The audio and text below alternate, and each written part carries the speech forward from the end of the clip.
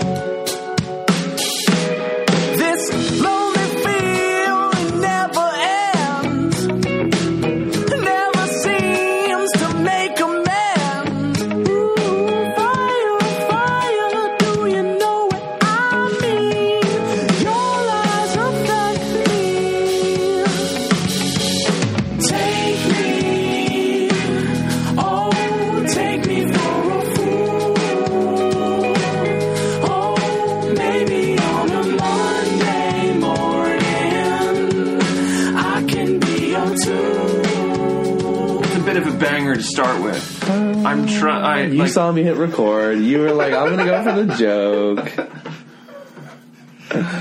You don't want to blow your wad on the first show. That would be my concern.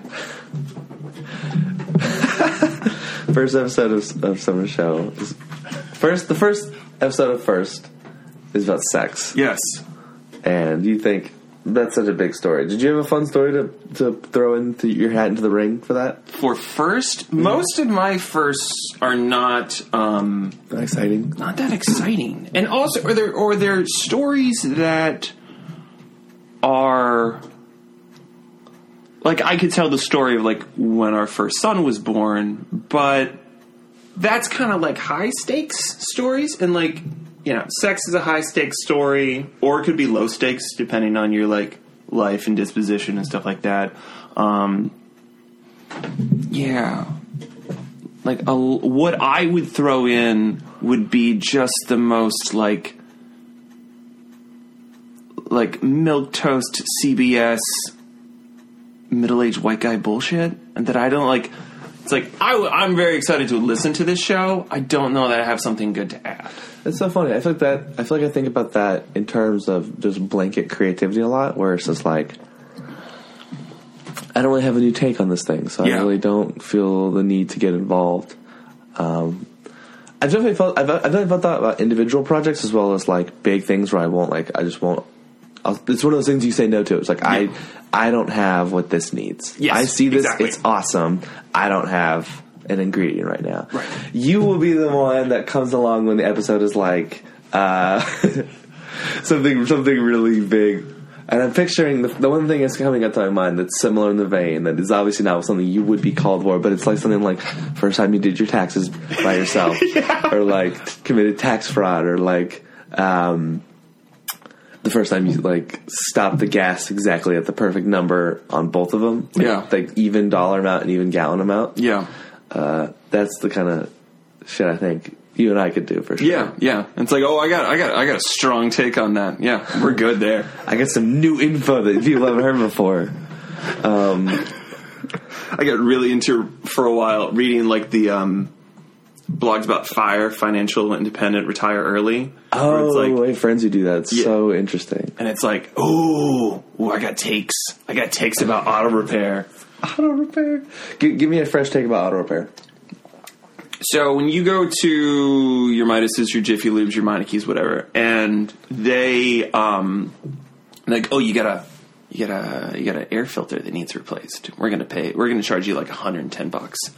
I watched 5 minutes of YouTube videos and I figured out how to do all that. It's the easiest shit in the world. Really? You go to AutoZone, you go to Advanced Auto Parts. The best part is our people. And this podcast is now going to be sponsored by AutoZone. This is fantastic. I will say this. If that is true, then the AutoZone people are a lot better than the Smart Water people. I would say. And a couple other people. I'm also drinking vitamin water.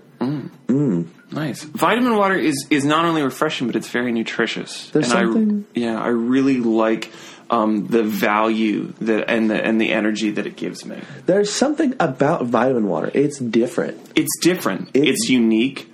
I'm a trendsetter in this world, and I'm out there drinking vitamin water every day when I'm doing my kayaking and high-fiving celebrities. So, vitamin water, get it literally anywhere. Yeah, it's fantastic. Speaking of MeUndies, I'm just kidding. This next segment is brought to you by Pants, specifically Bonobos. Bonobos? Hey, it's been a while since it should be Bonobos. That's what the animal's named after. Isn't that the animal that fucks the most? Isn't that what their claim to fame? I don't know. I think it's something like either they fuck the most or they have this promiscuous relationship where sex isn't like a bad thing. Okay.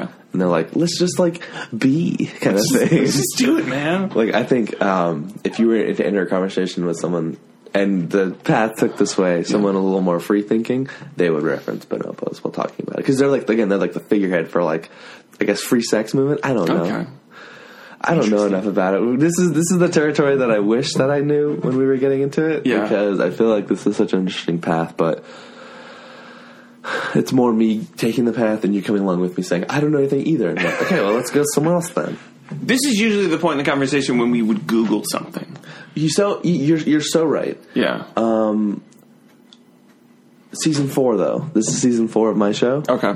I'm going to say no Googling just to get one answer. Just to get are bonobos fucking a lot? Or what?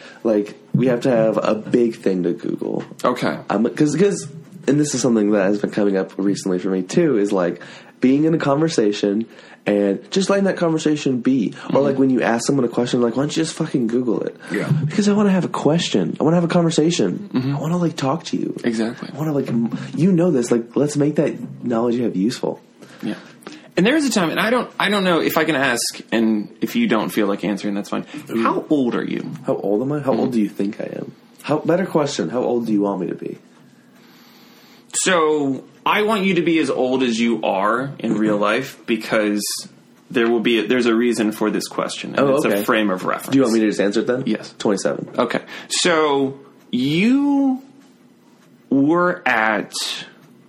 You may not remember a time, and Pete Holmes has a joke about this. Ooh. Where you could just not know something. Where you could just not know it. Where there was no Google, there was no smartphone. Where's Tom Petty from? Yes! I know the bit. Yes! It's a fantastic bit. The first time I saw that bit, I was like, yes! You go around asking people all the time, where's Tom Petty from? And nobody knows. Nobody knows. And then finally you see a woman with a Heartbreakers t-shirt on, and you go ask her, where's Tom Petty from? And she says, Florida. And then that's how you meet your wife. It's an amazing bit. And there was a time, I remember the first time somebody showed me YouTube. Oh. And they were it was when Lazy Sunday Sunday had just come out. You almost said Lazy Scranton. I almost did.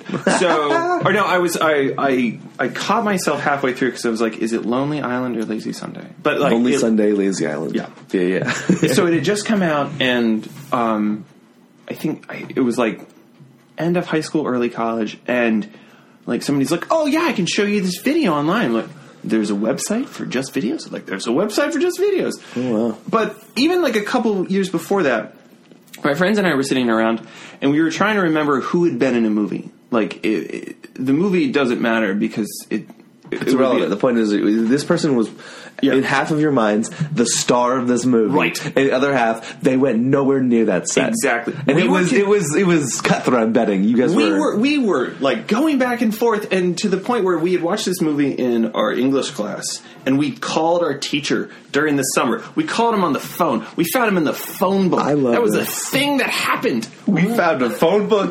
We opened it. We kept the phone book. They give you the phone book every year. We kept this one. It was important. It was a resource. Yes. Everybody had. The new phone books are here. Yes. I didn't get one.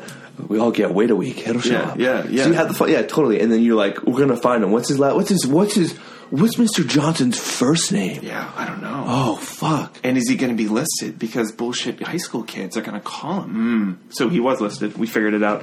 Oh my gosh. But like, we had to call another human being. And you told that story in 2 minutes. That probably took place over like 2 hours. Yeah. Like, it was arguing. It was a Friday or Saturday night in the summer, and we were trying to figure this out. And I think we called our teacher. Perhaps too late. Well, like back when like no one had a cell phone. If you had called at the beginning of the argument, it would have been like 9. It would have been fine. So, I think we called him like it was like 8:45. So it was a gentleman's late. It wasn't like an actual late. He was probably a scholar, mustache, like sweater vest, like he was reading in his lobby, and the phone rang. Just like and he put the phone down. I was like, who would dare be phoning me at this? Someone is disturbing my Tolstoy time. How am I supposed to finish this book in 2 days if I can't read it? Exactly. And then he picks up the phone. He's like, "No, just like, hello." No, I love that. I find it's more fun to indulge in the fun conversation and have the conversation than it is to like be on the phone. Sometimes, like, I need to be on my phone right now, but like, if I catch myself scrolling, or like rereading old messages or whatever, I'm like, there's no reason for me to be on here. Let's be in the present moment, kind of thing. Yeah. But for example, in the situation where you called your professor, we would have Googled it within 5 minutes. Yeah. IMDb would have knocked that out. But that story is way better when you're like, was Matt Damon in this movie? Like the actors we were confusing. Oh, please. Were Jim Carrey and Robert Sean Leonard. So the movie is now important. Yes. So the movie we watched, it was, I believe, Much Ado About Nothing. I have never seen it. So it's a Shakespeare play. Ooh. Yes. And so it was a performance. I think Denzel Washington was in it, Kenneth Branagh, Emma Thompson. And Robert Sean Leonard was in it. And Robert Sean Leonard, of course, from Dead Poets Society, from other stuff. He's around. But my friend confused Robert Sean Leonard and Jim Carrey. And we're like, it's definitely not Jim Carrey. Like, there's no way it's Jim Carrey. It's like, it was totally Jim Carrey, man. It was not Jim Carrey. Do you have anyone else on the side? No. We were strongly opposed to him. What if I'm just like, it was Jim Carrey? Let's call him right now. Let's call Jim Carrey. Let's call your professor Jim Carrey in high school or college, one of the two. High school. It was our English professor or English teacher who became my yearbook teacher. This is the most Bobby thing you could have brought, by the way. I love it. I wanted this. I wanted you to have a. So we did miss the gift part because of the issues. Yes. So it's my understanding that there is a tradition of bringing gifts because it is early afternoon and not drinking o'clock. I've recently woken up. Yes. I brought gifts from the suburbs of Trader Joe's snacks. One of them is what is called a brookie. And then on the way out, I did not think the brookie would be sufficient, and so I purchased Trader Joe's dark chocolate mini heart cookies. Try one of those. I want to. They're amazing. Wow. Yeah, you're going through something right now. What's so funny is the gifts thing is fun. And it's like what I truly love is when you can share something with somebody, or when someone will bring me a trinket. Mm-hmm. I've had to get that shelf behind you to house all the things that I've been given. including a picture of Rachel March. Yeah, that was for Christmas. Everybody, I guess. I told her to give me the worst one, and I'm like, that's not that bad.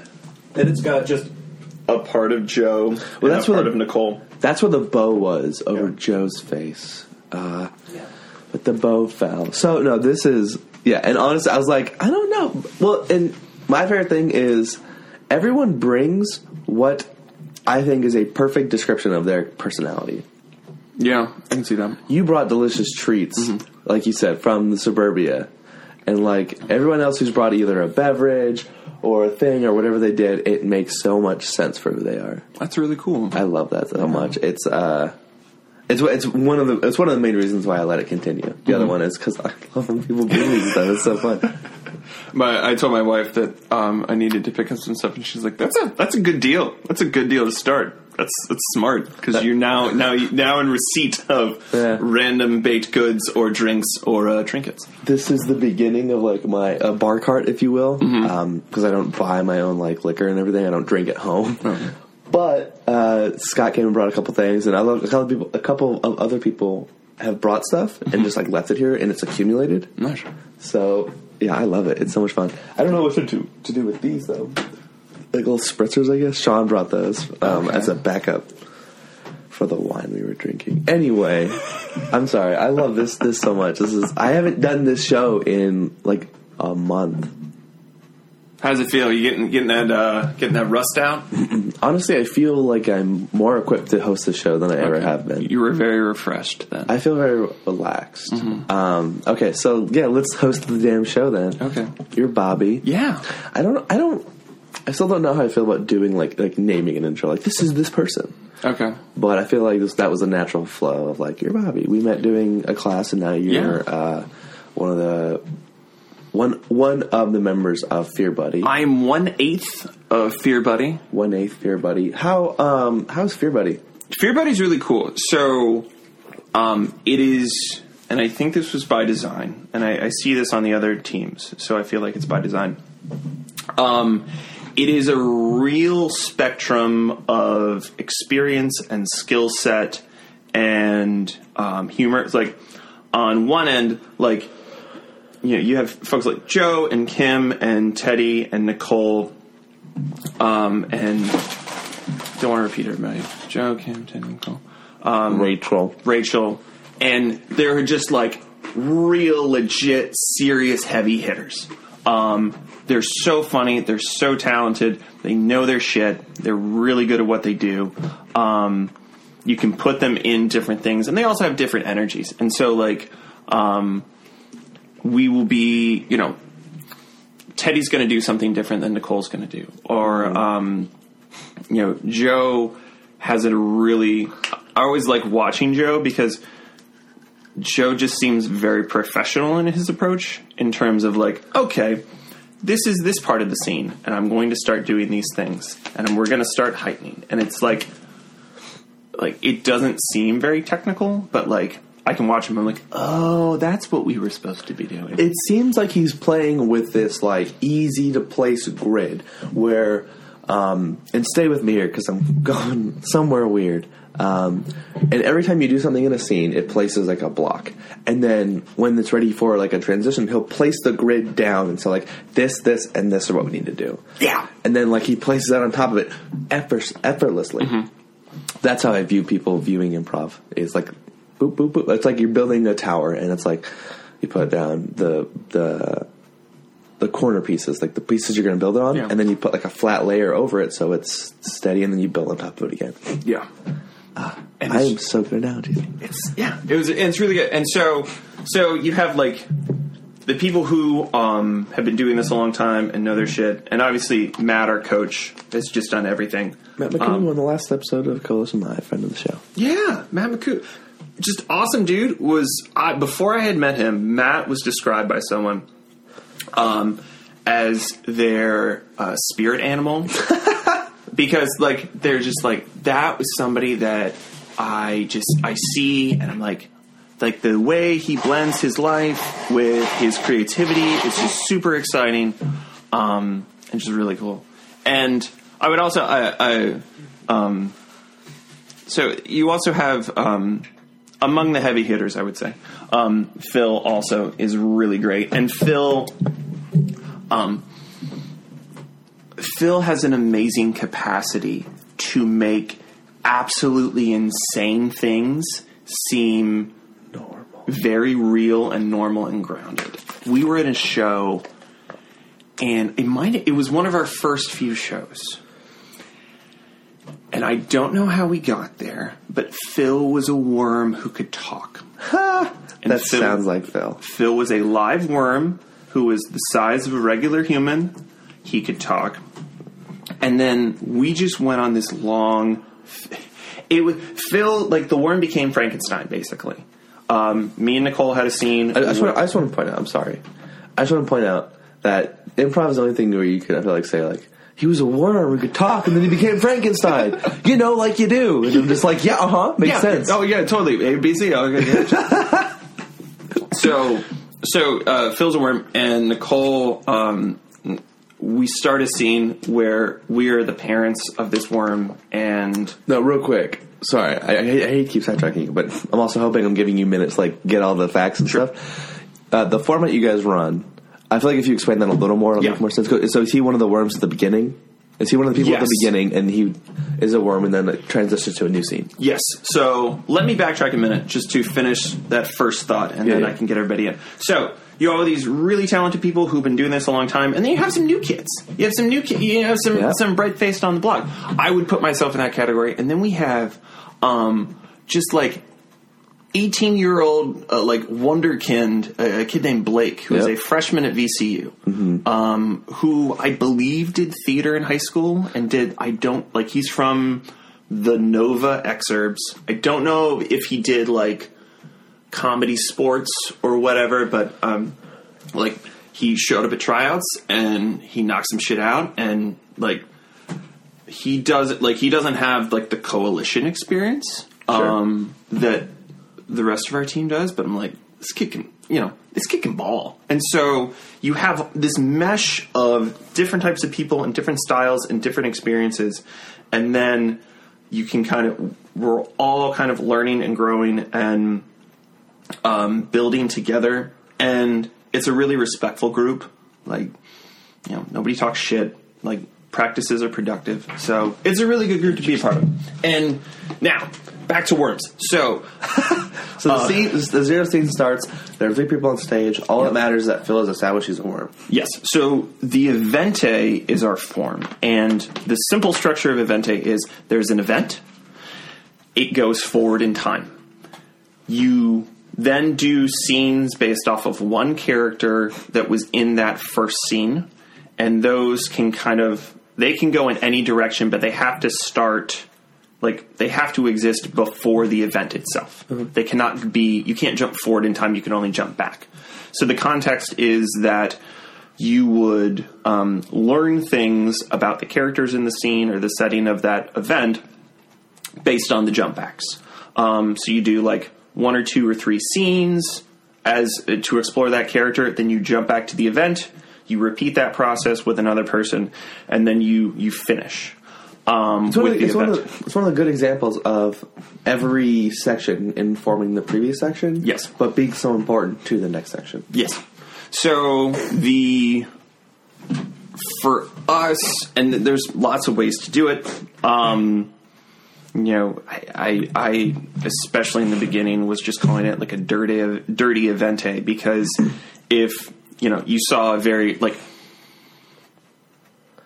We kind of take some liberties with the form, I think. As you should. Right. And I think we are still getting to the point where we're really, like, nailing the form. I was having a conversation with somebody the other day, and they're like, yeah, when I was on my house team, it took us to, like, the last few weeks before we were really nailing it. I would say that's true. It was the last month or 2 where it was like, we can destroy whatever we do. Yeah. So...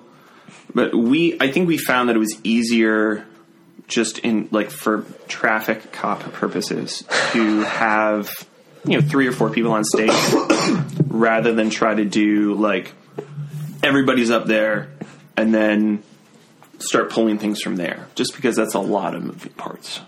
You guys never put it to stage with more than 3 in the event scene, right? I don't believe so. I think in practice we got to the point where we're like, let's just try. I'm trying to think from our first show. Yeah, I don't. It may be 3 or 4, but no, certainly not everybody. That would be way too much. Yeah, way too much. So, Fear Buddy, Worm. Yeah. So finally. So it's so funny because I feel like this is true of a podcast. Yeah. It's like, yeah, we could have just told the Worm story. Yeah. But now you want to know. Now, and you have all this context. You're sitting there. You're on the bus right now. You're on your way to work. Maybe you're on your way to meetings. Yeah. They're talking about me. How do they know? Where are you going to work, Jeremy? Why are you going to Indianapolis, Bill? Why are you going to Indianapolis, Bill? Marie's at home, wondering where you're going to come home. Wondering how you're going to make the bills. Maybe it's time to turn around. Maybe it's time to turn that life around, Bill. Bill. Just turn it around. Just turn it around. Bill, you have so much you're leaving behind. Think about the baby. Think about the baby, Bill. Think about the baby. You buried that nurse. We just changed a life right now. We just changed a life. There's a Bill out there who listens to your podcast, and he's like, I gotta do some shit different. Yeah. And who knows when that will be. But if that does happen, email the show at producerscast@gmail.com. So also, he's a worm. He's a worm. He's a worm. So Phil is a worm. And we go into, Phil is a worm in the first scene. We go into this background run of scenes, and Phil, Nicole and I are the parents of the worm. I do not think we should keep this worm. She is very protective of him. We can't keep him. He's a worm. No, we can't do it. And then we go through the scene, and then it ends as it should, with a group of people with pitchforks and torches trying to take the worm away and lead him away. One thing that I really like about doing improv with Nicole is that she notices details really well, and she's so quick to spot something that is fun. That is fun, but also an incongruity. Something that does not make sense that something we need to call out. Oh, okay. In this run of 3 scenes, in the first scene, I'm her husband and the, adopted father of this worm. In the third scene, I come out as, everyone comes out with, pitchforks, their hands are over their head. Yeah. And she's like, you're here too? And I was like, I'm on their side now. I'm like, oh, she remembered, she remembered that I'm the husband. She remembered we had a personal connection. And now she's calling it out. And so, things that other people miss, she picks up really well. Yeah, I didn't even think of that until you said, I was in the mob, and she said, I'm like, oh, you were there too. Yeah. Yep, the adoptive father is now in the mob. Yeah. And so I think that she, that's really fun to see. And then for the worm, I think that the worm, she helped the worm escape. Or no, she didn't help the worm escape. She convinced us that the worm was God's will, and we all were just okay, and just slunk off stage. We're all just real bummed that the Lord had been invoked. So what are you gonna do? Yeah. The Lord did not want us to kill that worm. I bet Phil was pleased. I hope so. I didn't want to die on stage today. That's not my thing. No. So it's so funny because if somebody you put yourself as a new person, because you are, yeah. But when you're on stage, it's so funny because you don't play like one. Because we've played together. We took a class together, and we're a part of an indie project, basically. So I know what I'm talking about a little bit. But how would you say that your perspective has changed from the beginning of Fear Buddy to now? My perspective. So I started doing classes at Coalition Theater. RVAcomedy.com. Go there for tickets and class information. You should totally do it. You have shows every Wednesday, Thursday, Friday, and Saturday. Yeah. By the way, Fear Buddy RV or Fear Buddy Improv on Instagram. Fear Buddy Improv on Facebook. Who's doing the Facebook now? Like and subscribe. We have pictures of cats that are angry. So I started doing stuff at the Coalition Theater It'll be a year in, I think, June. Let's go back. Okay. How did you start at this theater? So I want to know about this perspective thing for sure. Okay. But I want to set it up because that's what we're doing. We're asking a question, then we're going back and dissecting all the information that you need to make an informed one. And then we're going to get to the present again. And you're like, oh, I feel like we've been on a journey. Oh my God, are we doing an Evente right now? Oh, we're doing an Evente. Fuck. Podcast. So we moved to Richmond from the general Northern Virginia sprawl. We being my family. I have. You have a family. I am. Oh no! How did we not talk about that yet? It's been 30 minutes. You have a family. I have a family. I live in the suburbs. I drive a very reasonable Subaru. That is. I parked a little bit down the street. I don't know if you can see. I was just going to say, damn, that is reasonable. Sorry, I did not sell the bid. I should have sold the bid. That would have been good. We are in favor of honesty on the show. So when the bit's not working, we're gonna call it out. We just call it out. So we moved here. So I am married, and then we have 2 children. You have 2 kids? I have 2. I thought you had 1. No, Holy I shit! have 2. I have a big one and I have a little one. Oh wow! They come in different sizes. They do. Well, I bet they're going to be the same size at some point, but only after they finish growing. We're like 6'15" or something like that. 6'15" in terms of height. It's so funny. If I had said you're like 6'12", you would have known exactly what I was talking about. That's a Louis Ramey joke. Is it? Public school? Yeah. I was just saying 6'15" is cemented in your brain as a time. And I said you're about 6'15". You're like, huh? Like looking at your watch. I got up at 5. Yeah. So I'm 6'5". You got up at 5 today? Yeah. What? Most days. Most days the kids wake us up, and so we actually no. Today I think we were able to sleep until 5:45 because big one sometimes he wakes up and how big is the big one? He's 4. He is, I think the last time it was like 40 pounds, 30? I don't know. I don't know how much he weighs anymore because that's not a metric that we have to track with him. At what age do you have to stop tracking how much your child weighs? So, I mean, it depends on if there's a medical issue. So for our younger kid, I won't say too much, but for a small one, he has had some difficulties eating. And so we track his weight pretty closely. That makes sense. So right now he's rocking about 28 pounds, which is very good. Good. Right where he needs to be. Good to hear. He will be 2 in a month or so. So we got a little one, got the team. But yeah, we wake up. Got the team. We got the team. I'm fielding some players right now. We fill a very reasonable 4-door sedan. All I'm going to say is if I decide to start my own business, I won't have to get employees because I'll already have them. McMahon and Sons. We have the 2. So we're good. But yeah, they wake up early and they're like, we got to do stuff. And I'm like, okay. So yeah, usually I'm awoken between 5 or 6. And if we can stay in bed until after 6, we have 1. What is the latest you slept in the past and this year? Just short year. 6:45. How about in 2018? I think I got to 7:30 one day, but it was like only days when I'm by myself. Only days when if I'm traveling for work or maybe the wife. My wife goes and visits family and she takes the boys with her, and so if there are children. We will it's 6 o'clock. Nobody sleeps in. So I think that is both incredible and terrifying. Yeah. That I wake up at 7:40 every day, and that is early for me. Woof. Yeah.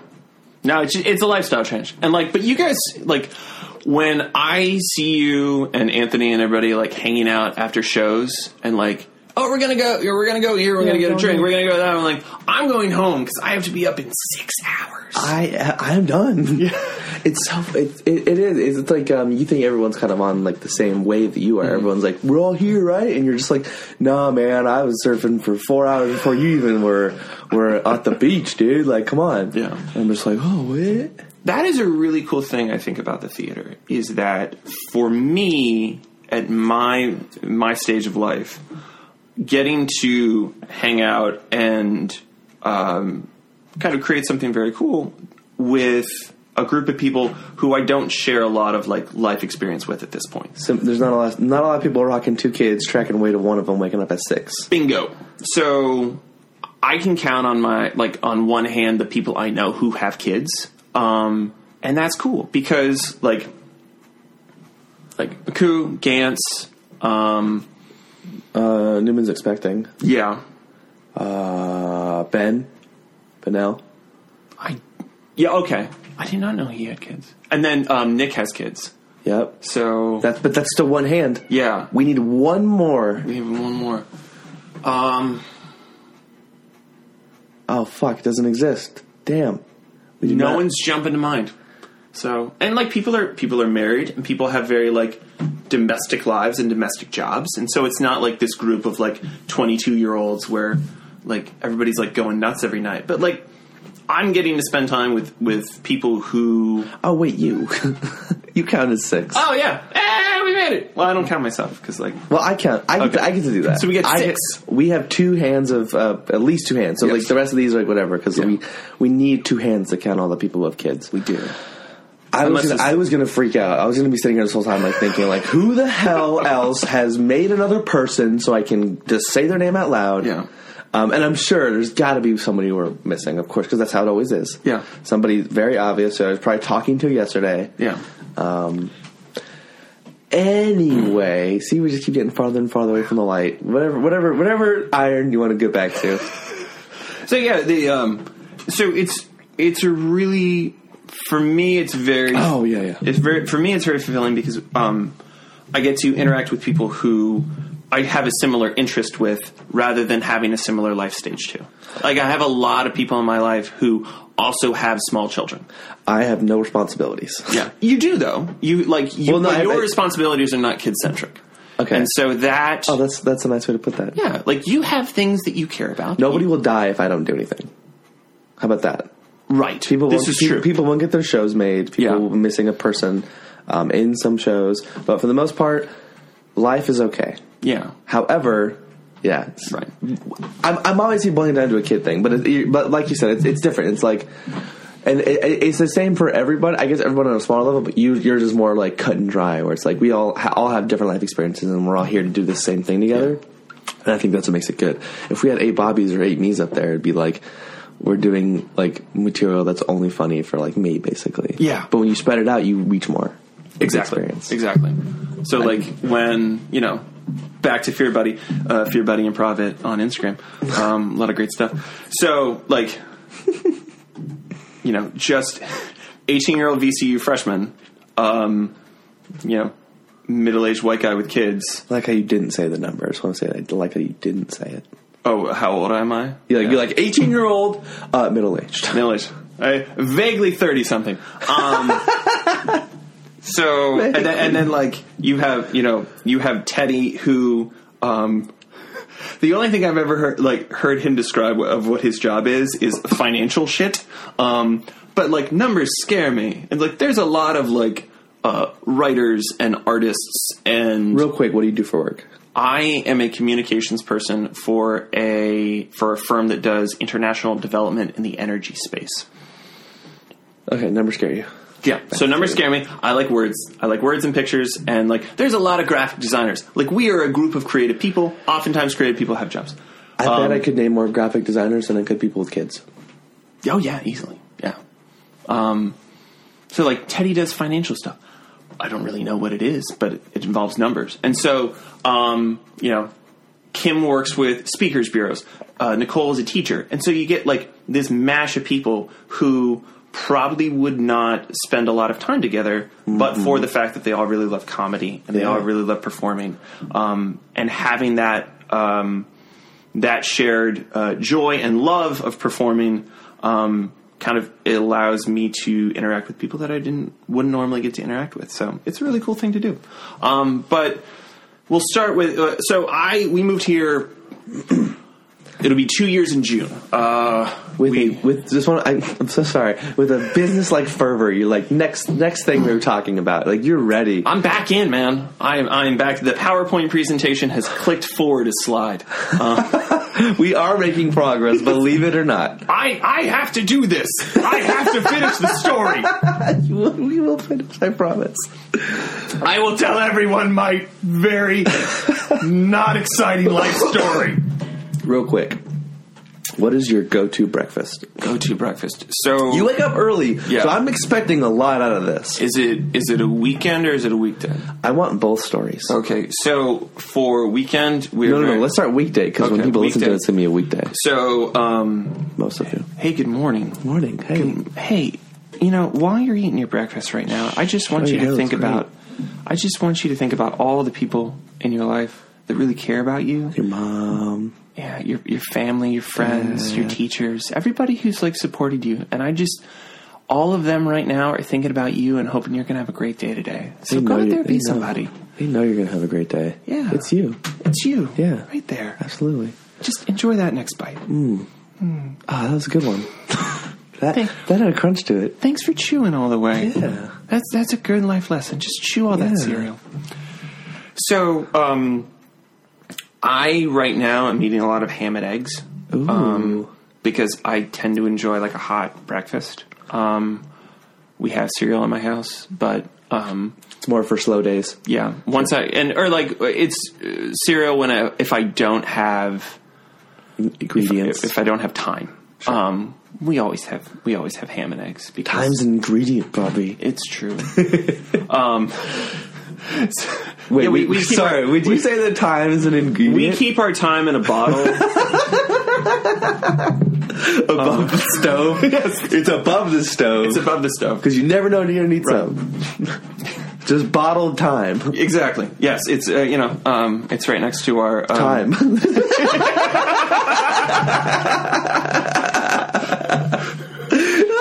Sorry. Basically, our entire spice rack is jokes about 70s singer-songwriters. So we have parsley, sage, rosemary, and thyme. We have thyme in a bottle. Thyme in a bottle. That was parsley. I went there. Okay. That was wonderful. Ham and eggs. That was a really fun joke. I really enjoyed that. This is where we earn the comedy genre for this show. Yeah. We're listed as a comedy genre, and it's not a comedy show. It is. There's some funny stuff. We gotta come in every day and earn it. That's how this show works. We have to come in, earn the laughs, then they slap on the genre. That's true. Otherwise, we're just an arts podcast. Yes. Hi, this is Bobby McMahon. I'm here with, I don't know how to pronounce your name. Ooh, well, let's hear what you think it is. Jonathan Mustawi. Ooh, it's common mistake. Okay. It's not ow, it doesn't hurt you. Okay. It's oh, like, oh, that's how you say it. Mostowi. Mustowi. Mustowi. Mustowi. Mustowi. I don't expect anyone to know that, though, because it's not a name anyone's ever seen. Yeah. I highly doubt anyone's. The closest is Jonathan Musto or Mustove. I don't know how you pronounce it. The director. Oh, okay. If you literally just cut off the Y, same name. Okay. Where's that from? I think it's Polish. Okay. I don't know because my bloodline, quote unquote, and my last name aren't the same. Okay. So I was me, and then they slapped a new name on me. Okay. When a new dude came around. Gotcha. That's such a shitty way to say that. My mom got married, and I took the name. I was 6. That's fine.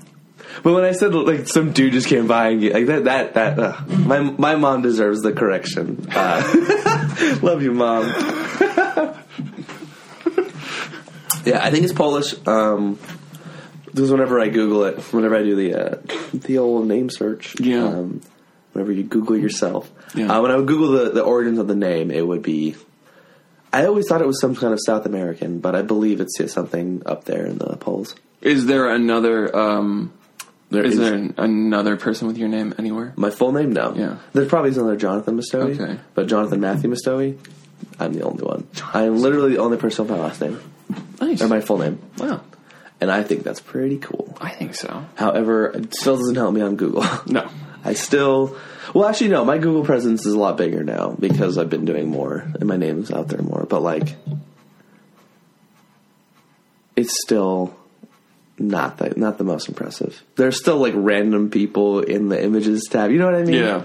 But no, it is a very unique name. Yeah. Is your name unique? Not particularly. So, McMahon is a fairly common name in Ireland. So there's a lot of Bobby McMahons out there. Bobby. Yeah. McMahon. Yeah. There you go. Now you got it. Quick story. If he's listening. No, we hate tangents on this show. No, please. So, first time I saw Jonathan Nelson in a show, I actually thought he was British. I had never heard him talk before, and I was like, we have a British person here. Yeah. Well, isn't that fun? And I hadn't heard him talk. And then I listened to your show, and I'm like, fuck, he's not British. He's so good. He's not British. Wait a minute. You're telling me you thought... Because you've been in the theater for a little while. You're telling me you thought this whole time, for like months and months and months, like, we have a Brit dude. Yeah. Yeah. Someone's like, man, I just want some tea. And your thought, in your head, you didn't say it, but you're like, Jonathan probably has some. I was just like, oh, that's cool. He's British. Oh, yeah. That's fun. All right, that's cool. Hey, I wonder what his backstory is. I'd like to, next time I'll talk him up a little bit. So then you listen, and... I just want to know when your brain broke. Well, it was just like, oh, he's not British. Oh, okay. He's got an American voice. So. And then when you heard the accents part. Yeah, and then I was like, oh, well, that's fair. He's just an incredible voice. Yeah. Oh, my gosh. Quite the talent. So, but yeah, so there's a lot of people with my name.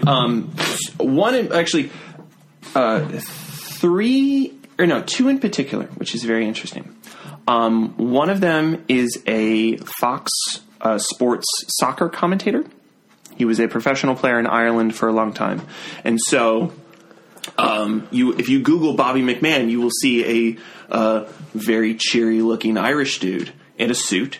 And it's like he writes columns on soccer and stuff like that.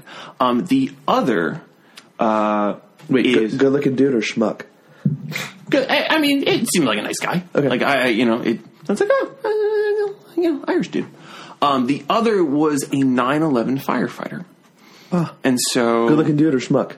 I have never seen a picture. He's a 9/11 firefighter. He's a good dude. I have no idea what his physical appearance is, but obviously, a remarkable human being. I originally asked this when you just said soccer player, I was like, well, you don't want people, when they Google you, to see an ugly guy. You're like, 9/11 firefighter. And I'm like, oh no, I'm going to continue the bit. Oh no. So, but we went a couple years ago to the memorial. Uh-huh. And oh no, you saw your name, and so I had Googled my name before, and so I knew that this existed. And he, Bobby Dismas McMahon, he has a road named after him. I think he's from New York, and he has an honorary street, but to see the name on the memorial, obviously. He and I don't have a shared life experience. I'm not a firefighter, any of that. But there is something to me... Can you blow out that candle real quick? Okay. Wow, you are not a firefighter. Nope. Now you are. I got wax on me. Oh, no, you okay? Yeah, I'm okay. You napkin? I blew too much. That was too aggressive. Too much blowing. All I wanted was a little firefighter bit. Yeah. But, the connection of having the same name to me is strangely profound. Sure. It's like we have a same identity. Like that is a thing we share. Like your name, you ask people, it's like, oh, do you like your name? And most people are gonna be like, yeah, even though they had no choice in it. It's like you were given this name at birth, and yet this is so wrapped up in what makes you. Like, if your name was like Doug. Doug's a fine name. Yeah. But, you would, I feel like your life would be very different if your name was Doug versus Jonathan. So, to see someone who shares that profound, deep connection in terms of that name and identity, who has gone and done something remarkably different than my own life, it was like, you just kind of sit and look at it for a minute. So, does it give you the idea that, hey... someone, because I feel like this may be completely wrong, but the idea of your name can stop you from doing things, kind of thing, where it's like I could have done something like that with my name. My name is would be able to do this. I see what you're saying. Yes, I do. Well, probably not a thought. probably not a thought. It's not something that I would think of. That, like, I mean, I'm a tall white guy in America. The world is basically my oyster. Yeah. You run into like very real circumstances of people who have very specific names who are unable to get jobs because of the name at the top of their resume. I mean, you know. Are you talking like, I hate to go immediately here, but you're talking like someone whose name would be Adolf or have Hitler in their name kind of thing, where it's like that's hard to get by with. Not to that degree, but like it's been shown that people who have names from countries like Iran, Iraq, that you would generally call Middle Eastern. Gotcha. You put that at top of a resume, they're going to get less hits on their searches than someone named John Smith. Yeah. Okay. So there's those sorts of biases that people deal with. But in terms of like a personal limitation or freeing, I've never felt that. I've never felt that either, but I've always felt like here's where I'll get a little vulnerable. Okay. The last name to me, basically the person who I got it from, I don't really talk to anymore. Mm-hmm. I'm not like speaking to my dad basically, but I have found it within me to like use it as like a thing that's like, I'm going to make this mean something. I'm going to make my full name mean something. Yeah. Not like I need validation, but more like after already doing something and Googling it, it's like, well, I'm reassigning what this name means. Mm-hmm. Being someone with only that name. And it's like, I guess my thought process was like, if you have the wherewithal to Google your name, I feel like you think about things maybe a little more than you probably want to, or maybe more than maybe would be necessary. But just like, let's just say, and this is where I was thinking you were going, not where you were going, so I'm not lumping you in, but this is why I asked the question, I guess. And I want to get it out because I feel like it's would fully flesh it out. Where like, you being a performer now, like, if you were to Google your name, you might show up on like a couple show events kind of thing. Yeah. So like, now you're part of the group of people, sure, who are rewriting what Bobby McMahon means, and that's where my mind goes. Oh, like, okay, yeah. Like again, when you Google Jonathan Mostowy, it's like, do you mean Jonathan Mostow, the director? No, I meant me. My goal. I meant Johnny Max. I don't ever want to be famous, but my goal would be when someone Googles Jonathan Mostowy, it doesn't correct them because there's enough on me to like, you probably meant this person. That would be that. I think that's fair. Deeply like yes. It's like I've achieved enough in my life where the internet doesn't think I'm wrong to exist in the way that I do. That's all I want. That's all that was. The Hitler joke, the 9/11 joke, whatever it is. It was all just to say, I want my name to be not on autocorrect. Yeah. Not on autocorrect. I like that. That's good. All.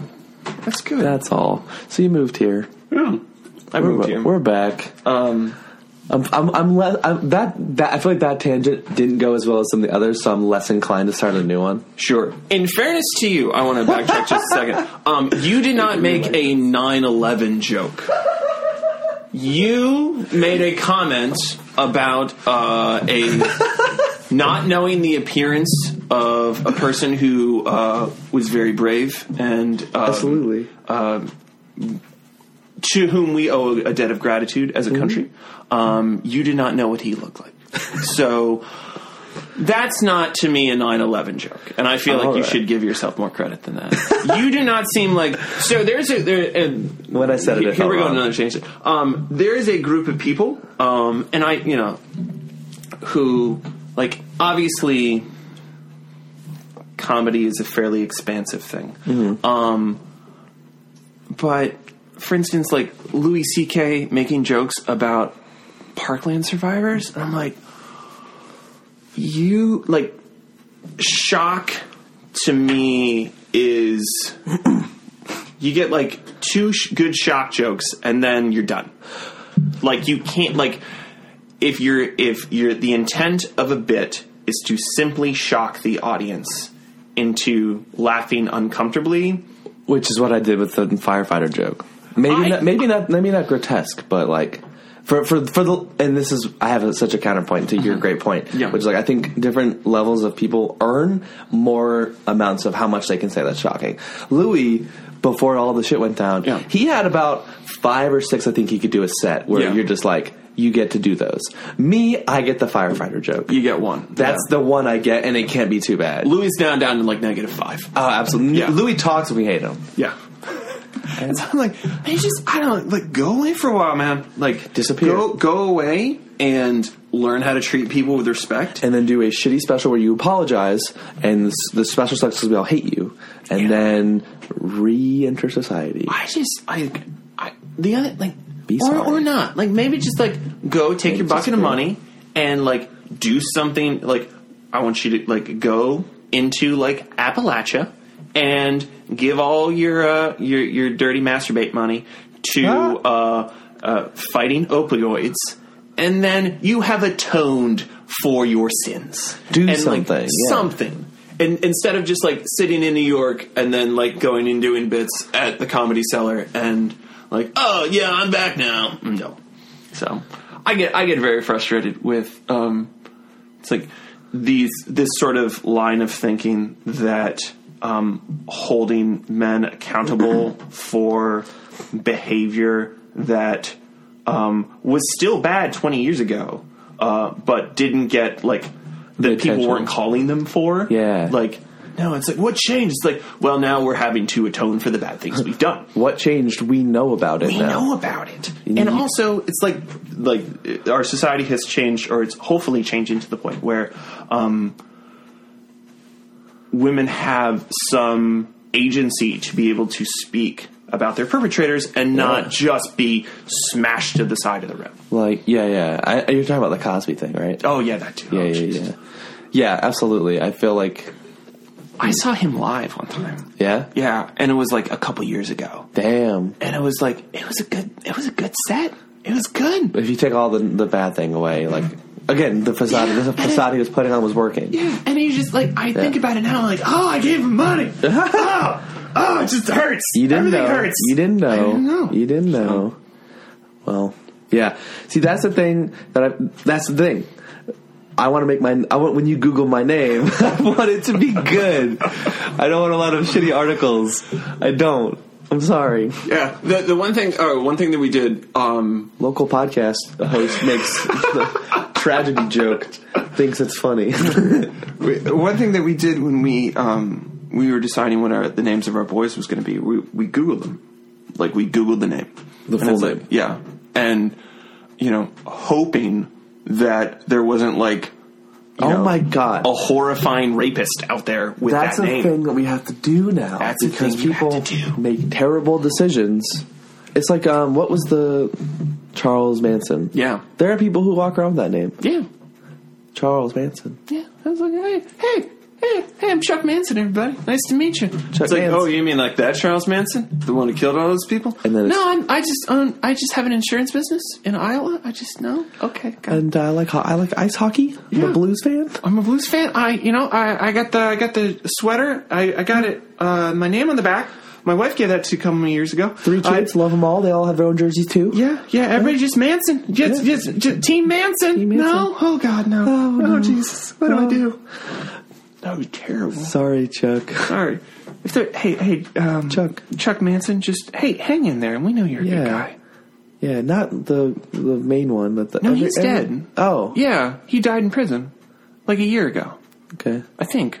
Well, that's recent enough that I don't feel bad for not knowing. It's not like it did not need to be front page news for you because it's like it did not impact your life. No. Yeah. I mean, I've read a lot about it, but no. Yeah, they got that movie coming out now. Oh. Yeah.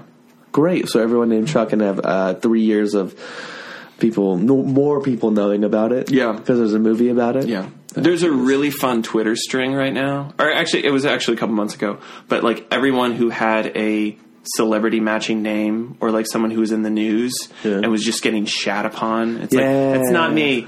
I'm a software programmer in Austin. It's like, I am not, like my name is Robert Mueller, but I'm not the Robert Mueller. I coach soccer. Please leave me alone. So it's this whole string of people like that. I think I saw a tweet once of like someone named Brett Kavanaugh. It was like, oh shit. Yes, it was right about that time. Yeah. Because he was just getting shat upon. Yeah. Poor, good person, Brett. Yeah. Brent, whatever. Sorry. So, you moved to Richmond. Any listeners out there named Brett Kavanaugh who are not the D-bag Brett Kavanaugh, just hang in there. Hang in there. It's going to get better. I hope so. Just stay a good person. Stay in your lane. Yeah. The people who love you will love you. Maybe go buy Bobo. I don't know. That's a fun name. Maybe go buy Ben for a little bit. Yeah. Just change Ben it Kavanaugh. up. Hey, Ben Kavanaugh. Yeah. Why don't you just go buy Ben, Why don't you just get a quick nickname? Vaughn. Ben Vaughn. Ben there Vaughn. You go. Hey. That's a good name. That's a good name. Ben Vaughn, nice to meet you. Probably a lot of people named Ben Vaughn. Hey, Ben Vaughns, you keep hanging in there. You got some new friends coming in for a little bit. It's going to be a little tight, but we need you to welcome them like one of your own. Squish everybody. Everybody squeeze in. Everybody get tight. Nope. Doors gotta close. Doors gotta close, guys. Doors gotta close. We gotta get in. You cannot hold seats. Just get in there. We'll figure it out when we get going. Yeah. So you moved to Richmond? I moved to Richmond about, it'll be 2 years in June, and we were looking to make like a lifestyle change. Where'd you move from? The Northern Virginia suburbs. You've been basically in Virginia your whole life? No, I was born in Alaska. I'm an Air Force kid. Okay. Marines kid. Oh, very nice. Later in life. So with your name dad, or was your mom the Corps? My stepdad. Okay. My stepdad, Teddy Gilmore. Okay. I can say his name, right? He doesn't care. It's up to you. He doesn't listen. Okay. I realized I've never said his name out loud on the show. Oh, on the show. Yeah. Okay. I've never once said his name. Is it like a Beetlejuice thing? It's a Rumpelstiltskin thing. 3 times? Oh, yes, that's right. You have to say Beetlejuice 3 times. Rumpelstiltskin, you just say once. It's Bloody Mary. If you say Beetlejuice, Michael Keaton appears. Oh. Yeah. Have you not seen Beetlejuice? I'm bad at movies. Okay, that's fine. That's well known. It's also like, that was not, like, that came out not at a good time for you. When you were not alive. I was going to say, was I alive? Yeah. 91. Yeah. So, yeah, that was not, I think that was 88. No, I'm just bad at watching movies. I don't think they're worth 2 hours to sit down and watch. Mm-hmm. And not to say, like, oh, movies are a waste of time, but, like, when I'm like, what do I want to do for the next 2 hours? Do I want to watch The Martian? Okay. Or do I want to play video games? Sure. Let's say. I'd pick video games every time. What are you playing right now? Right now, I'm not playing too much. I'm kind of just dabbling on with friends, like Fortnite. But what I've really liked doing, when I have some serious downtime, and this is often during football season on Sundays, if I didn't have practices or if they got canceled, I wouldn't bail on them if you're listening. But if they weren't happening and I was just watching football, mostly in December when everything was getting canceled a lot, like the snow day, I would play Minecraft and just fun. Listen to the game. No audio. I have no audio in my ears. It's like I'm just like building, just like watching football and like very relaxing. I highly recommend Minecraft. And I have it on the PS4, so it's very fun. Okay. They say that about Tetris, that it's very meditative. So, my favorite people are the people who are Tetris masters. Mm-hmm. The people who can beat the game.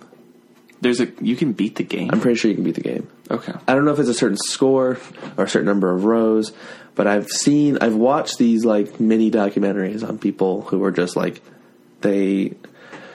whatever the ultimate Tetris award is, sure, they achieve it. Wow. And I think it's like getting to the end. Okay. Like, it gets crazy. There's a version, I think, where you don't get to see any of the pieces. Oh, wow. So that you see it for the first time when it starts to drop. I think you might only see it in the window, the preview window. I think you get to see what the first one is, and then I think you just see that. I'm not 100% sure, but I think these people, again, I wish, this is where I do want to Google it, but I encourage you, this will be me encouraging you to find it on your own and kind of enjoy it at your own pace when it calls to you. Sure. And anyone listening, of course. Like, there's a guy who I think has done it like blindfolded. Like, he can beat it without because he has it all memorized. I think that's true. Wow. There's something crazy in that field. In that room, that may be in the corner of one room, but that guy is in that room doing something great Tetris-wise. Yeah. That, the people's minds who are like really good at like Tetris or chess and are able to kind of see those sort of spatial relationships and imagine all those different possibilities. Like the same thing with like poker masters who are like, I saw one thing where one of the guys was like, I don't know how people can play poker if they can't memorize a deck of cards. Like they'll go like through the cards and they're like, okay, yeah, the last four are going to be X, Y, Z, or A, B, C, D. So yeah, it's like a poker player. You could literally I could take a deck of cards right now. I could deal them face up to you over the course of a minute. A little more than 1 second per how long the card is there. Yeah. Master would be like, here, I'll have this. You'll win with a straight. I will continue to bet with three of a kind or something like that. Whatever beats what. Yeah. Those are the ones. And they would be able to tell you all the cards that you dealt in the order they dealt. You'd have this, you'd have this, you'd have this, and you'd have this. Just from 1 minute of watching the cards, they would know everything. That's amazing. There was one guy. Okay, so I was watching this. Are you familiar with John Boyce? Yeah. Oh my gosh, he's amazing. Yes, he is basically Breaking Madden. Yeah. But the fact that you know him for that excites me because there's so much more. There's also all his Radio Shack diaries, which I very much enjoyed. Have you seen Pretty Good? No. Or Chart Party? No. Oh my God, Bobby. I've seen Chart Party, but like it's like my work. Like I usually I check in with him on lunch breaks, and so like Chart Party they're longer videos. Like at least 10. The ones I've seen. Yeah. Okay, so all I'm saying is John Boyce is an incredible storyteller. I tell people this who don't like sports. Mm-hmm. He is a sports storyteller. And I love everything about the way. I love every video he's ever made. I even watched one of the ones about MMA, and I don't even like MMA. I plan on watching the rest of them. He did like a 5-part series. It was great. Where was I going with this? Chart Party. Before that. What were we? We were... poker. Yeah. He did a video once called Why Do I Do This? And it was literally covering poker. I think it was covering like one hand. And then, of course, there's all these tangents along the way. But one of the guys he goes over is this guy who, when the hand's happening, every time, like, not every time, but like a lot of times, there's like 20 examples of him saying, like, I don't know, he's got jacks. Motherfucker has jacks. And he would call it exactly right. Because he's like, the only way you'd bet like that is if you had an 8. Mm-hmm. Red 8. Fucking 8 of hearts in his hand. Highly recommend you watch that video. I will. It's called Why Do I Do This? And it covers like, oh my gosh, it's just so good. John Boyce is amazing. I love John Boyce. Yes. John Boyce, thanks for listening. Oh John Boyce, friend of the show. If John Boyce ever listened or did the show, oh my gosh, that's my dream. That's my new goal. Do you have a 5? Like when you expand beyond just like friends from the theater and people you know, is there 5 people that you want to interview? No, but John Boyce is one of them. Okay. Let me see. John Boyce, Patrick Stump, Caleb Followell. A lot of my guys from Scott's episode. Non-theater, like famous people. Yeah. Will Ferrell. Okay. And then I don't want to lock in on an actor, but I'm very positive I could find someone who's influenced me that I would want to talk to. Mm-hmm. But those 4, that's a good 4. Yeah. 2 musicians. Patrick Stump from Fall Out Boy, right? Mm-hmm. Okay. Yeah. Big fan. He's a really nice dude, too. Oh, really? Yeah, I got to chat with him after our show once. Nice. Yeah. He was doing a solo tour, so he was more open to chit-chat. Oh, yeah. I would imagine. So you moved to Richmond. So I moved to Richmond. We had gone back in that story. You started in Alaska, and I want to hear the journey. Yes. Okay. So I started in Alaska. I grew up mostly in Virginia. So I did my dad moved around and we stayed still. But because my parents split up when I was 4 or 5. Yes. So we stayed still. Dad moved around. And so that's home, but I'm also from a military community.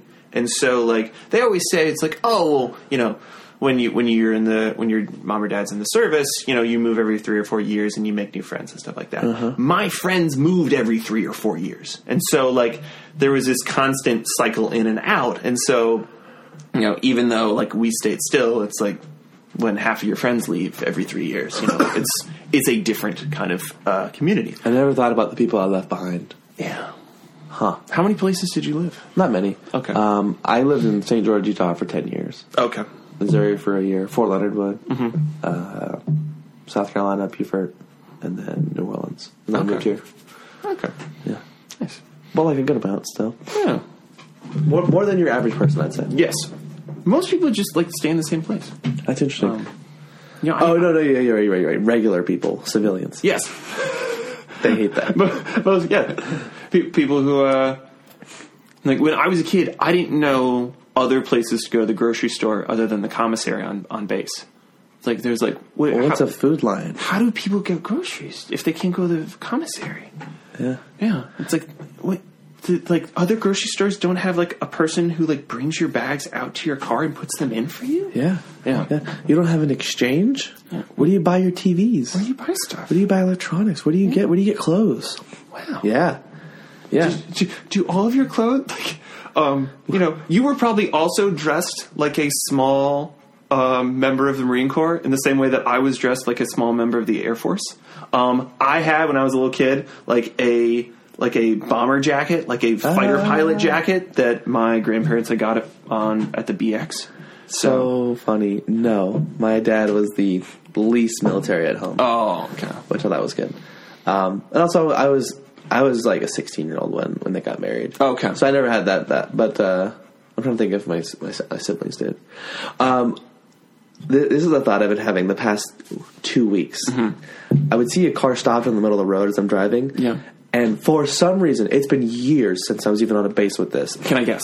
Yeah. Did you think it was 5 o'clock and they were playing the anthem? Yeah. They were playing. I was like, do I need to stop too? And then I'm like, no, you crazy person. You haven't been on a military base in years. It has been 7 years since your last. It's 8. What are you doing? Go. To explain to the people who have been on base. So, twice a day on a military base, they play the anthem and taps over a base-wide set of loudspeakers. The shittiest looking loudspeakers you could have ever. Very tinny, very hard to hear. And so everyone stops their cars because these very solemn, important songs are being played. And so for people who have not had that experience, it is hard to explain. It's like, what, just everybody stops their cars, everybody's okay with it? Yeah. We're cracking into the brookies right now. The brookies. And if you were standing outside, if you were just like outside playing, you had to stop and stand at attention. Yeah. Not like with your hand on your head, like hands at your side, but like you had to stop whatever you were doing. And it's like, it's kind of an anxious feeling because it's like, oh no, everyone's watching. Like if I don't stop, like, yeah. And I gotta just like sit here. Yeah.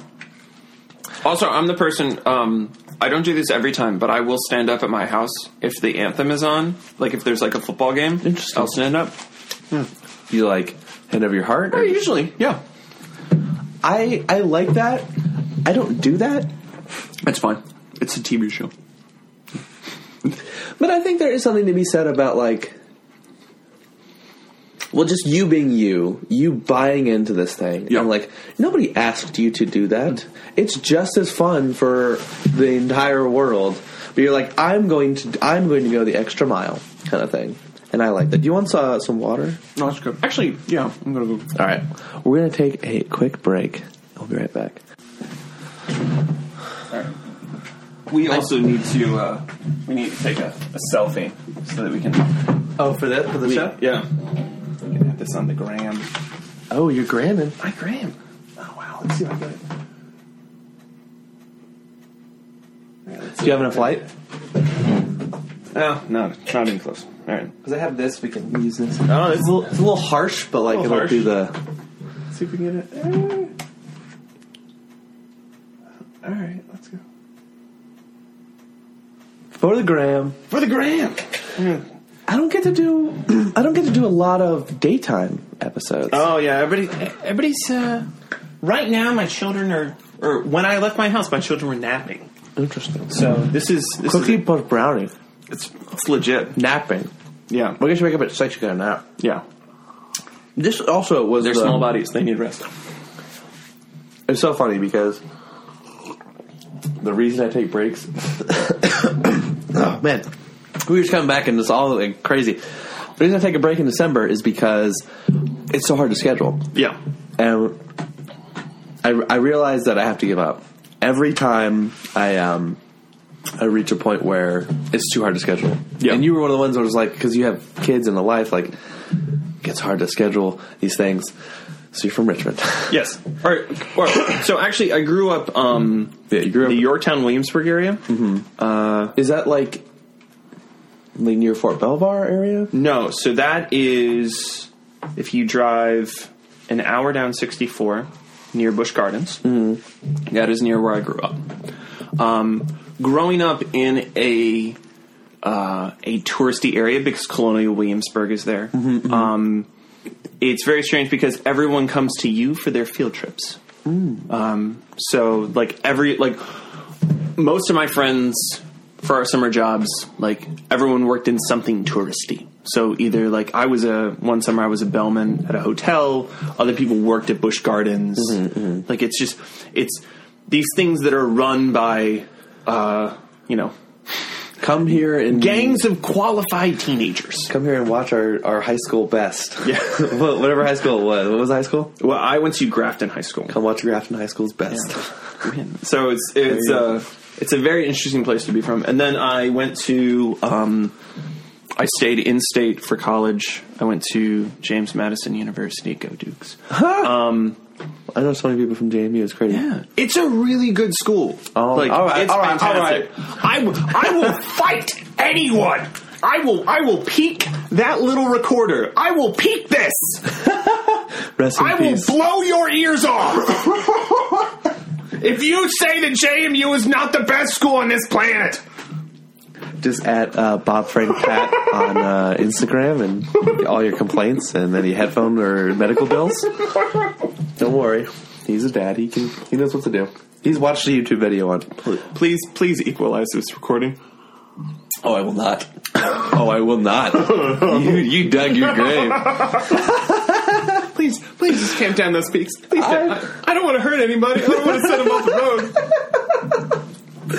Oh my gosh, it's so funny because when I started this show, it was 2 hour minimum. Yeah. And then after season 1, I was like, this is too long. People keep telling me they can't listen to all of it. Yeah. It's too much time commitment. Mm-hmm. Hour minimum now. Now, I get to an hour and a half, and I'm like, we are just getting started.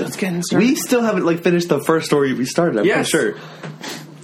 We're just getting... How are we doing on time? We are... Let's see. We're about an hour and a half in. Okay. And I'm getting picked up at 4 for going to Anthony's parents' house for dinner. Oh, very nice. Oh my gosh, he's the best cook. So I'd say we have a good... To make your episode one of the good ones, we got a good half hour. Okay. It'll be a 2 hour episode, but it'll be full. Okay. It won't be we need to get 2 hours. Yeah. So I feel like we should focus more on making sure we get to the conclusions of all these stories we've started. Yeah, we gotta tie these strings up. We gotta tie these strings up. Tie these loose ends up. We gotta tie them up. Okay. So I understand the kind of towards that. I lived in New Orleans for 5 years, so I totally get it. I mean, in every job that I had while I was there, I was either cooking for people who wanted to be there, or I was carrying them around in a tricycle kind of thing. So you were a rickshaw. Yeah, pedicab driver. Yeah. It's so funny to hear rickshaw again, because that's what people who didn't know what the fuck they were looking at would be like, oh, it's a rickshaw. And I'm like, well, rickshaw is actually, I think it's the one where I carry you. And it's a wagon. That's like a little back. Okay. It's what you'd put on the sides of, the poles would come out and you put on the sides of a horse and wagon. But I would carry it instead. Okay. But no, this is an actual tricycle. Yeah, no, I understand. So no, I worked with a guy for a long time. Who was named Rick, and would do the pedicab thing, but he called it Rick's Rickshaw. So I just assumed it was called a rickshaw. Welcome to Rickshaw's Rickshaw. Yeah.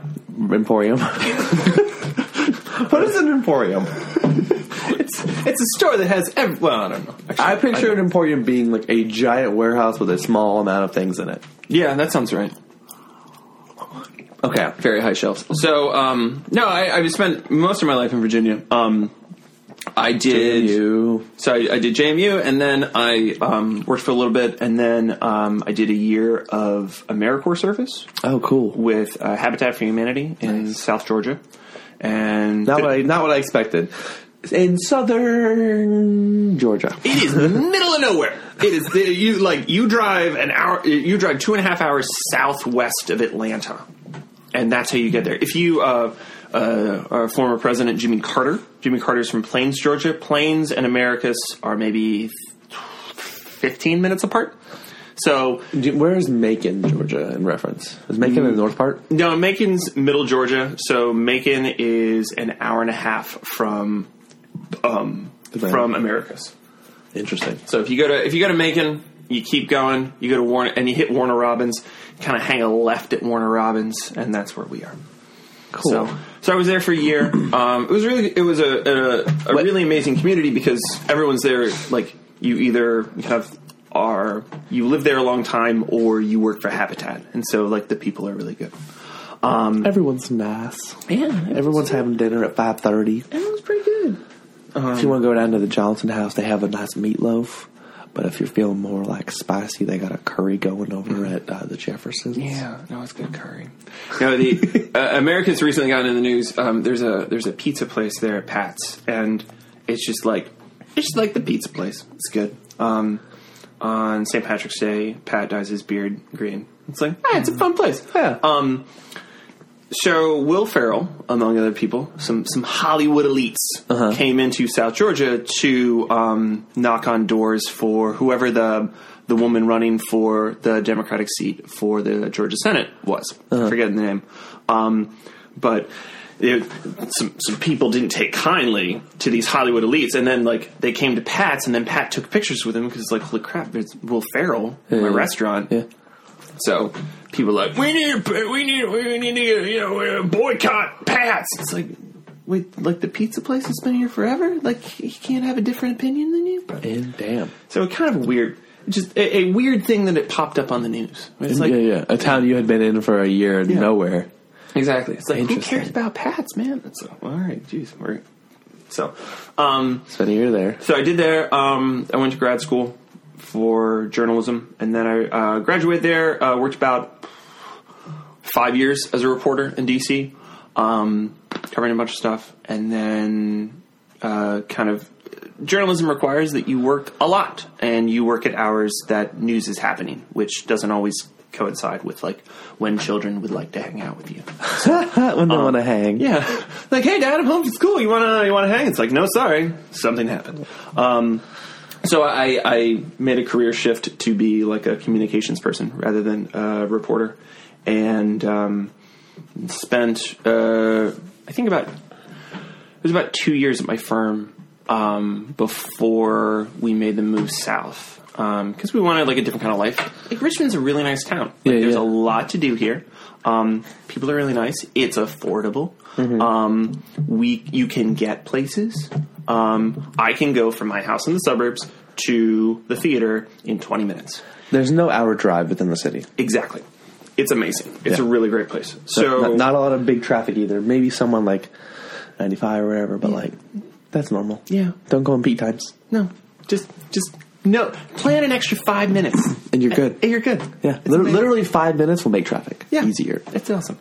So, you just knew about Richmond. Yeah. So, and we, like, my mom is still in southeastern Virginia. My wife's family is still in southeastern Virginia. So it was like closer to family. It was a good move. So I still work 1 day a week in DC. I telecommute the rest of the time. So like we moved down here. My wife got a new job. That's what kind of sparked the move. But like I didn't, have a lot of friends. We didn't have a lot of connections. It wasn't like I started a new job and I got all these, new people I'm hanging out with. And a friend of my wife, who's become my friend as well, her brother is very good friends with Matt Newman. Oh.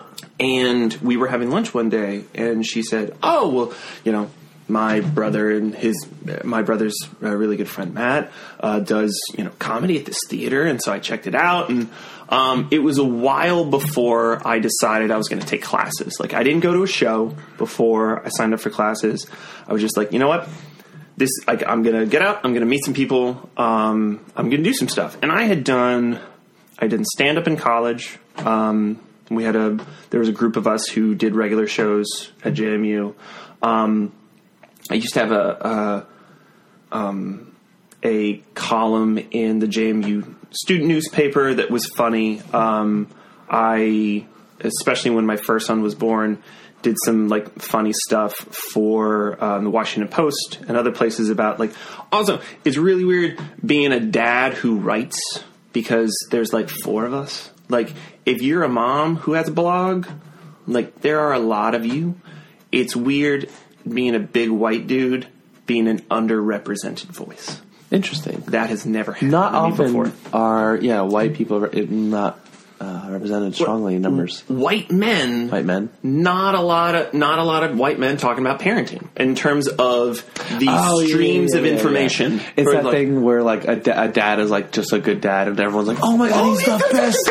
But like a mom does it, it's like that's expected. Yes. Yeah, that bullshit. Yeah, it's real low expectations for me. I'm like, it's I'm hanging out with my kids. It's like that's just really great to see. It's just great to see. I'm just glad you're around. I'm just glad. Thanks for being here. So, so I had done like funny, creative stuff before, and that was something that I always really enjoyed doing. And I like doing it. And I was looking for an outlet for that. And I was also looking for people to do it with because, I mean, you know this too. Like writing or recording stuff. It's very insular. Like, we're in a fairly small room right now. If you're editing in here, you're doing it by yourself and you got your cans on. So looking for, like, people to be funny with. And I found the theater. And I was like, one day I was just like, you know what? Sign it up. Did you even do a free view? No.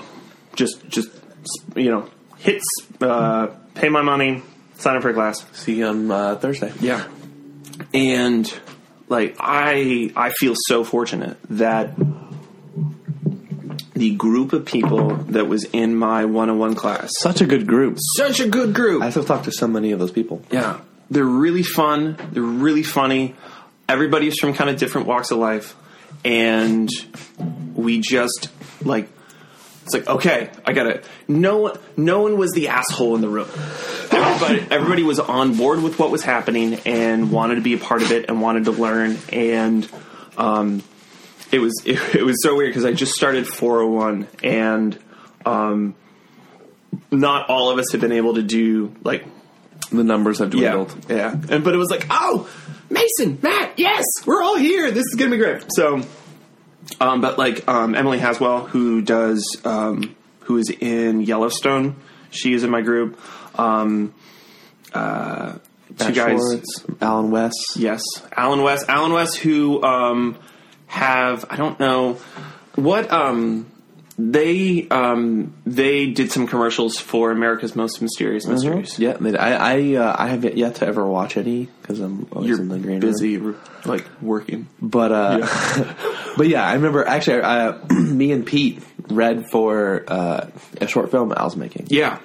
So they do. Alan West do a lot of short film work. They've submitted some stuff to some what are they called? My brain is going blank. Festivals. That's the word. Yep. So really creative, really talented guys.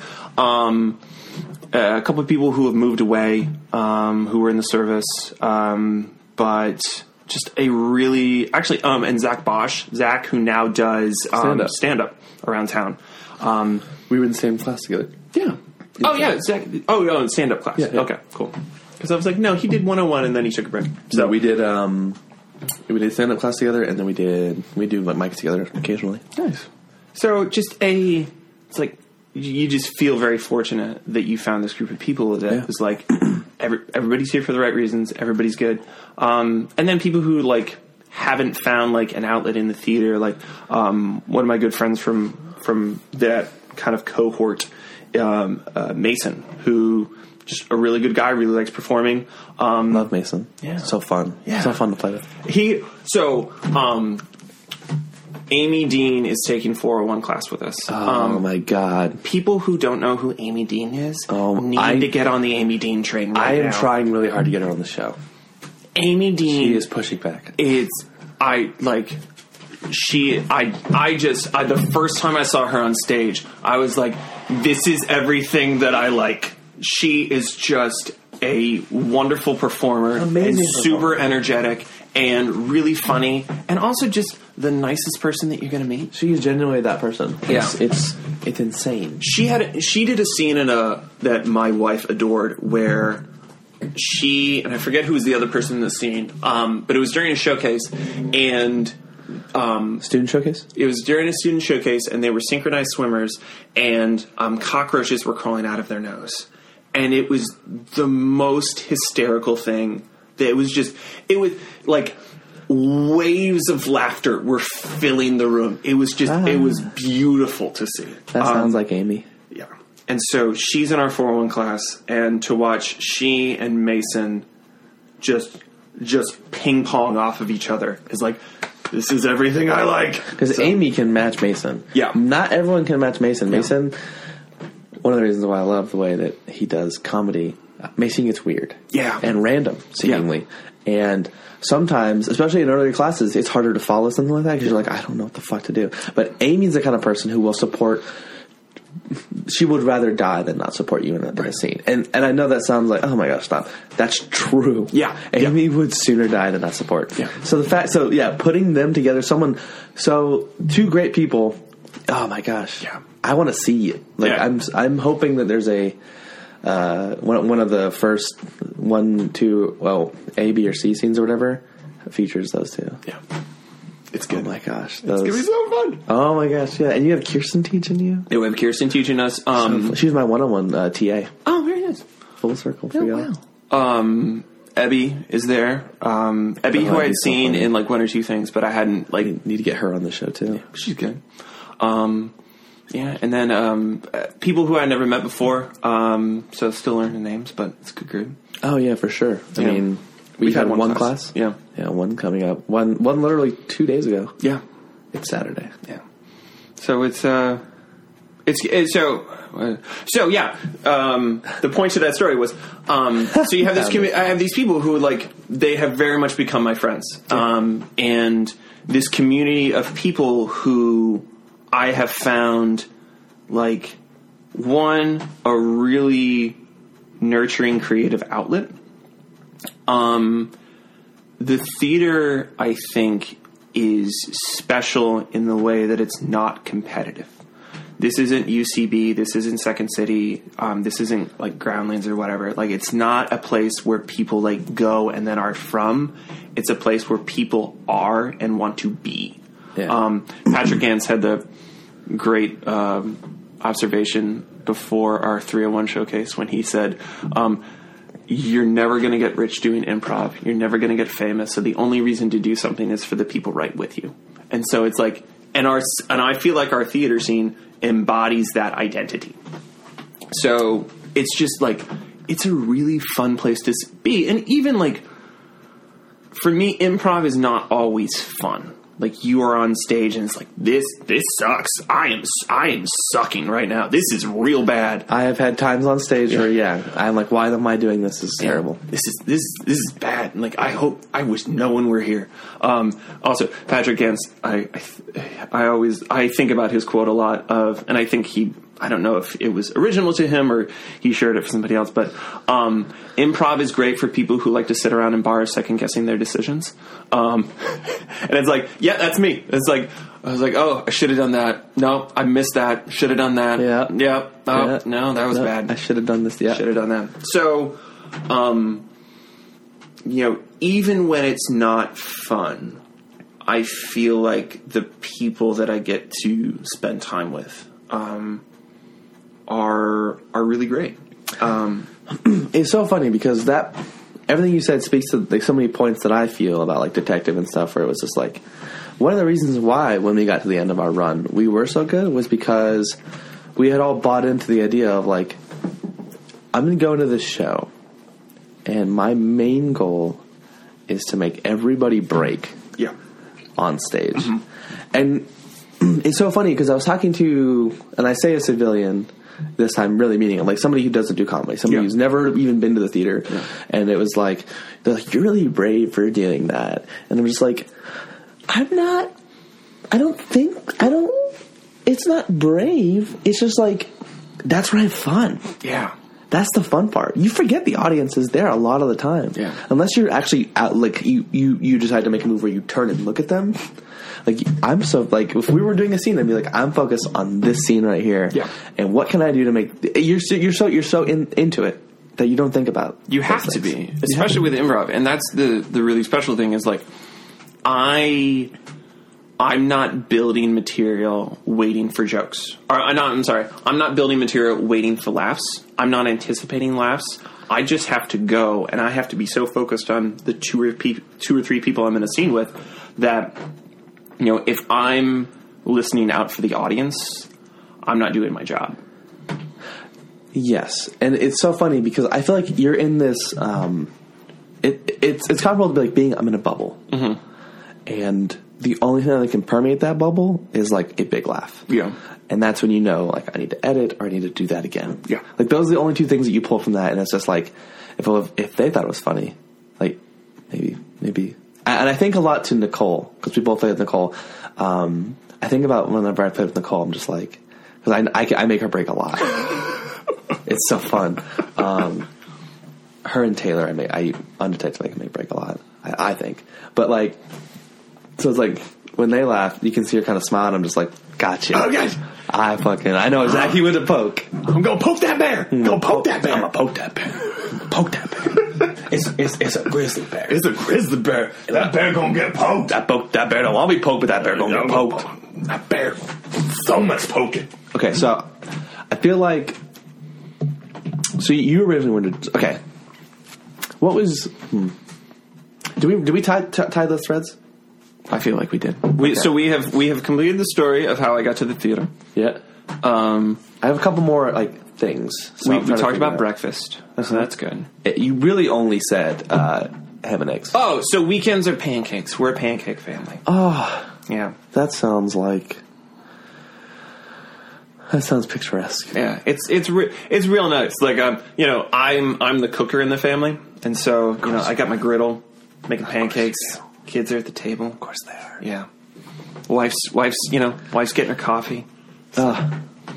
It's real Norman Rockwell stuff. But it's so nice. Like they'll have that. Their kids will have those memories forever. Yeah. Well, they're 4 and 2, so then they won't. 4-year-old is starting to remember things. 2 is just like, I'm here. Hey guys. I'm a part of it. too. I'm ruining y'all's memories. I'm here. Oh, he would not ruin our memories. You know what I mean. He's a beautiful special flower. So this is one thing. People, when parents talk to each other, especially parents of young children, and people who don't have kids are there. Oh, so I said ruin. No. Well, so I love it. A lot of what people hear is the complaint. The complaining, all the, I got no sleep last night. Right. No one ever tells you, I had a great night with my kid, I got some great sleep, and we woke up and made pancakes. Right. But, like, everybody, like, parents don't need to talk about how wonderful having children is. Because, like, we already get it. It's like, oh, yeah, I got a hug yesterday, and it felt like my body was filled with ice cream and unicorn joy. Like, that was my day yesterday. I had a hug that was filled with ice cream and unicorn joy. So, like, having that conversation, we're going to have that conversation. We're going to have it, like, once or twice. Like, you got a good hug yesterday. Yeah, you did. Yeah, I know how that feels. That's nice. And then the next time, I got a really good hug yesterday. Oh, like last time. Yeah. Yeah. Yeah, we get it. Yeah. Like, children are wonderful. Like, I got a big hug. My kid made me a picture and said, Daddy, you're my Batman. It's like, that's really nice. I feel like $1 million. So like, that's why we complain a lot with our other parent friends, because, like, you know, we get the premise of, like, why this is exciting. I will also put it out there. How often did you, like, have you ever wanted to tell, like, a good story and you just feel like you're bragging? Yeah. You're just like, I don't feel that way with, like people I'm very close to, because, like, that's how we got close to sharing those stories. Yeah. But, like, for example, like, if I were to, like, see you, like, okay, so actually I have a good example. I work with, a theater person, and so every time we see each other, we usually, like, get into a conversation if we're, like, in the mood. And oftentimes I find myself, like, stealing it and just sharing whatever I have going on that day. And usually, like, that person is very kind and likes me, so they want to hear that. But in my mind, I'm like, stop doing that. Like, let them talk or complain, because that is so much more the gist. Kind of like what you were saying. Yeah. It's more acceptable for me to complain about something than it is to be like, I had this great show last night. This happened, and I have this awesome show coming up. Like, okay, yeah, and what went wrong? Yeah. Where's the drama? Well, it's that the how do you build empathy and connection with people? Yeah. It's through the sharing of good experiences and bad experiences. It's the trap of Facebook, so that when you will see this, I see it a lot. I don't know. I would imagine that people do that. You have the pictures that people put of having kids on Facebook is like, here's all of us, and we're all smiling, and everyone's clean, and no one has vomit on them.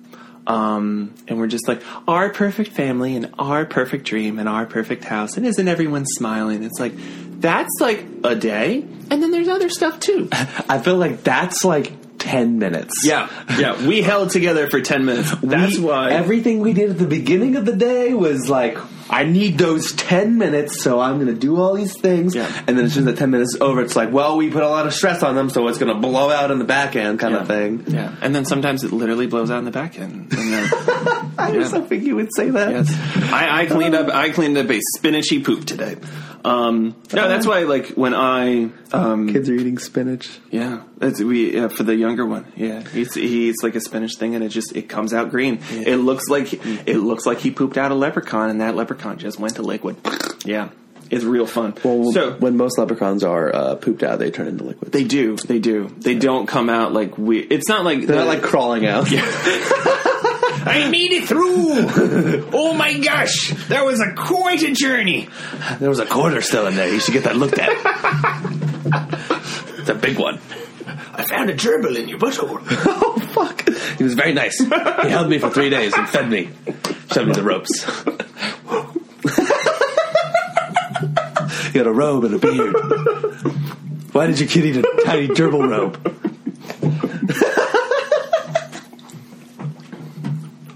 Where'd gerbil go? That was my snack. It's my snack. My mom had me a little gerbil robe.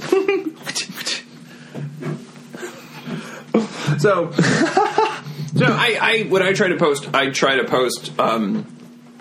like, hey, good things and bad things. Like, ooh, I'm gonna pull up your Instagram while you're talking about it. Or I'm locked down on Facebook. I'm not locked down on Instagram, so I never post about the kids on Instagram. Oh, so Facebook? Yeah. Okay, I can go there. So, that's why I'm also saying big one and little one, because I don't like. This is a public facing document, and so there are enough things that I cannot control in this world, but one of them is putting out my children's names and approximate birthdays on a public facing document. So, hence big one and little one. We can definitely edit anything out you need to. Oh, I haven't used their names though, so I'm good. Oh, this is a cute picture. Yeah, these pictures, which no one else will get to see, so I'll have to describe them. They look like just pictures. Like this one, maybe you took a couple times. That little one. So the picture is little one hugging a light up ghost statue. Ghost holding a pumpkin. And it's the most adorable thing in the world. But there's a picture. Let me find it for you so I can show you what I'm talking about. So I'll say this while you're looking. That picture looks like, at most, it was like, okay, now hug the thing. Yeah. And then take a picture. Did it on his own, right? No, I believe that from you, based on what you said, but also like the idea of that is just a normal picture. That is just normal for you. That is what you've made normal. Yes. So here's a picture. I'm going to describe it for I will see this morning. Until it's my smaller son. He is sitting on top of the kitchen table, quite shocked that we have found him. The kitchen table is covered with, let me see, a Hot Wheels playset, a new pair of tennis shoes, bubbles, an overturned tissue box, and I believe my son is holding... Those might be Teddy Graham bears. So Teddy Graham bears. That's the kind of like, whoa, shit, types of things that I try to put out onto the Facebook. So it's like, hey, parenting, great, but also kind of scary. Wait, do you have... Oh, that's so cool. Okay. I won't say that out loud. No, I love that because it's like it's real. Yeah. But like you've also... I don't know. This is all I want to say about it. Okay. I just feel like certain people who are parents, and I'm not like throwing shade, certain people really take well to parenting. You seem like a person who's like really good at it. Thank Some people are less good. Some people aren't able to kind of do something like this or make it a priority. Yeah. And that's maybe circumstance or whatever, but like I just love, no matter what it is, when I see somebody who is good at something doing that thing. Well, thank you. I would say that my wife is awesome. Parenting is a team sport. Oh yeah, I'm just highlighting the quarterback here, or the defense end, whatever position you are. Whatever, not to rank. So, but it is a, like, it's a team sport. Anyone who's in a single parent household, they know that their parent does the job of 2 or 3 people. And so, like, having a good partner is amazing. And we're very blessed. Like, we have enough money to pay the bills, put the kids in a good school, and that's really important. And a lot of people aren't that lucky. And so, just by, we got lucky where we were born to whom we were born to. And it's something that I try to remember. But it's also like it's really cool. Little kids are really cool. Like they learn so much, and the world is excited. The world is exciting, and they're not jaded about things. And I would also say the world is excited for kids, yeah, because they're new and they're like having fun. We call our children like our little ambassadors because they're just like, I'm gonna go. So right now, because I just realized I'm on an audio medium and I'm doing pantomime. I'm doing the excited kid run. That perhaps if you've ever watched Daniel Tiger cartoons, you see him with his arms waving back and forth running to something. It is quite a sight. Yeah. So I always say when I do the live shows, like, if you want to see the physical comedy, come to the live show. Yeah. So feel free to do as much physical comedy as you want. Yeah. You should come to Fear Buddy's next show, which is we're on the 2nd and 4th Saturdays of each month. So Fear Buddy Improv at Instagram. On the day this comes out, this Saturday's the show. Yes! Come tonight! No, the day this comes out on a Wednesday. Oh, okay. Don't come tonight. We're practicing. Come to practice. Come to practice. To set up whatever. Just, get those deep cuts. It's like, the only way you come to practice is if you hit him up the day this comes out. And the odds of someone getting to the end of a 2-hour podcast that comes out at 8 a.m. and being able to make a 7 o'clock practice, very slim. You count the 2 hours it's going to take, so 8 to 10. And so that leaves about 9 hours of, like, wonder. It's unlikely, and I may change my mind. I probably will. So, what is? If I can ask, who brought you the chicken or the rooster? I should say. My sister. She got that from Hawaii. Very nice. That's where we went on our honeymoon. Some of these are gifts. Some of these are just trinkets that I have. Okay. The bobbleheads where my mom gave me those. That's a picture from Dan. Is this? Certificate. Okay, so you have has anyone ever talked about your Slime Time certificate? I think it's probably been brought up a couple times. All right. That's quite amazing. Were you on, like, a show? I was on Slime Time Live when I was a child. I was a call-in guest. Nice. And I got to do the tic-tac-toe game. Okay. It is so much harder than... It's first of all, it's already hard to do something... Play a visual game over the phone when you're like 9. Yeah. It might have been a matching game. It was a matching game. It was like, we had a rows of cards and you played the cards, and it was just like, my part was being on the phone. I said like 4 things. And then they asked if I wanted to say hi to anybody. I said, I love my Nana. And that was it. And then Josh Wright heard about it. I don't remember. I think I talked about it at one of the live shows, and he made that for me. Oh, that's so cool. Yeah, framed it and everything. That's really nice. And so, yeah, it's one of my absolute... It's so funny, too, because a lot of things that people give me are just, like, with my headshot. So Anthony, like, made this counter. It's on February because of the show. Sure. It's not February yet. Okay. I'll probably just leave it up that on that month for the rest of the year. I love banana. You said what? I love banana. I love banana. I love banana. Yeah, that was My mom likes to make fun of me for that. Also, in that time period, I got second place in the competition where if you won, you got to go to Burger King with Jackie Chan. And you got second? I'm willing to believe that a lot of people got second. Okay. But I got second. I got a T-shirt, and I ended up actually spilling chocolate milk on that T-shirt at Space Camp. Man, you just racked up like the Space Camp, Nickelodeon, Jackie Chan. Wow. Well, I was an only child until I was 11. Yeah. So I had it real good. Nice. Yeah. My mom was a really good mom. That's awesome. And dad Space Camp, that's like, man. I got to do a week of Space Camp and a week of the Aviation Challenge. I had a jumpsuit and everything. When my mom showed up, we were playing volleyball, like legit Top Gun style. And so they have like a graduating class. So at the end, my mom came at the very end, at the end of the 2 weeks. In the graduating class of my Space Camp was one of Bruce Springsteen's kids. Wow. So my mom was sitting down. Again, my mom grew up in Jersey. Okay. 4 seats over is the boss. Just like full dad boss, like not like 8 scars or like the cool bracelets. He was doing his thing. Yeah, just I'm happy. And my mom was like, I grew up like loving this. I have a CD in my car right now. Can I kiss you on the mouth? It's so funny. If my mom was there now, she would totally do something like talk to him. I don't think she did, but maybe she got a picture. I don't understand. I thought that was like a really funny. I don't remember where that started. That was a very charming story. Yeah, I love my Nana. Yeah. Oh, you asked me about the picture. That's right. Yeah. See, that's what I'm saying. I have all these like wonderful, like little, just every little tiny thing in this room like has a little story. It's so fun. I used to actually do a thing. So when I first did this, I did this out of my room, and so I also had a room that the wall was covered in just like little things. Like most of the stuff you see here was in that room, but like I trimmed it down a bunch. So I would make people pick a weird thing, and I would tell the story behind it. Oh, that's cool. But I don't do that anymore. It's been a long time. But I guess I kind of just did it a little bit. Now that I have stuff in here again, it used to be empty. Yeah. A nice callback to the old days. Nice callback. Okay, so we are getting towards the end. So I want to know: is there anything that you wanted to talk about? Because I have one more like thing ready to roll. No, I'm on your time. But as much as you are on my time, this is your episode. Mm-hmm. Like we could definitely go another episode, but that's like so far in the future. Like this is your episode for. Okay. What if this was the only episode we ever did?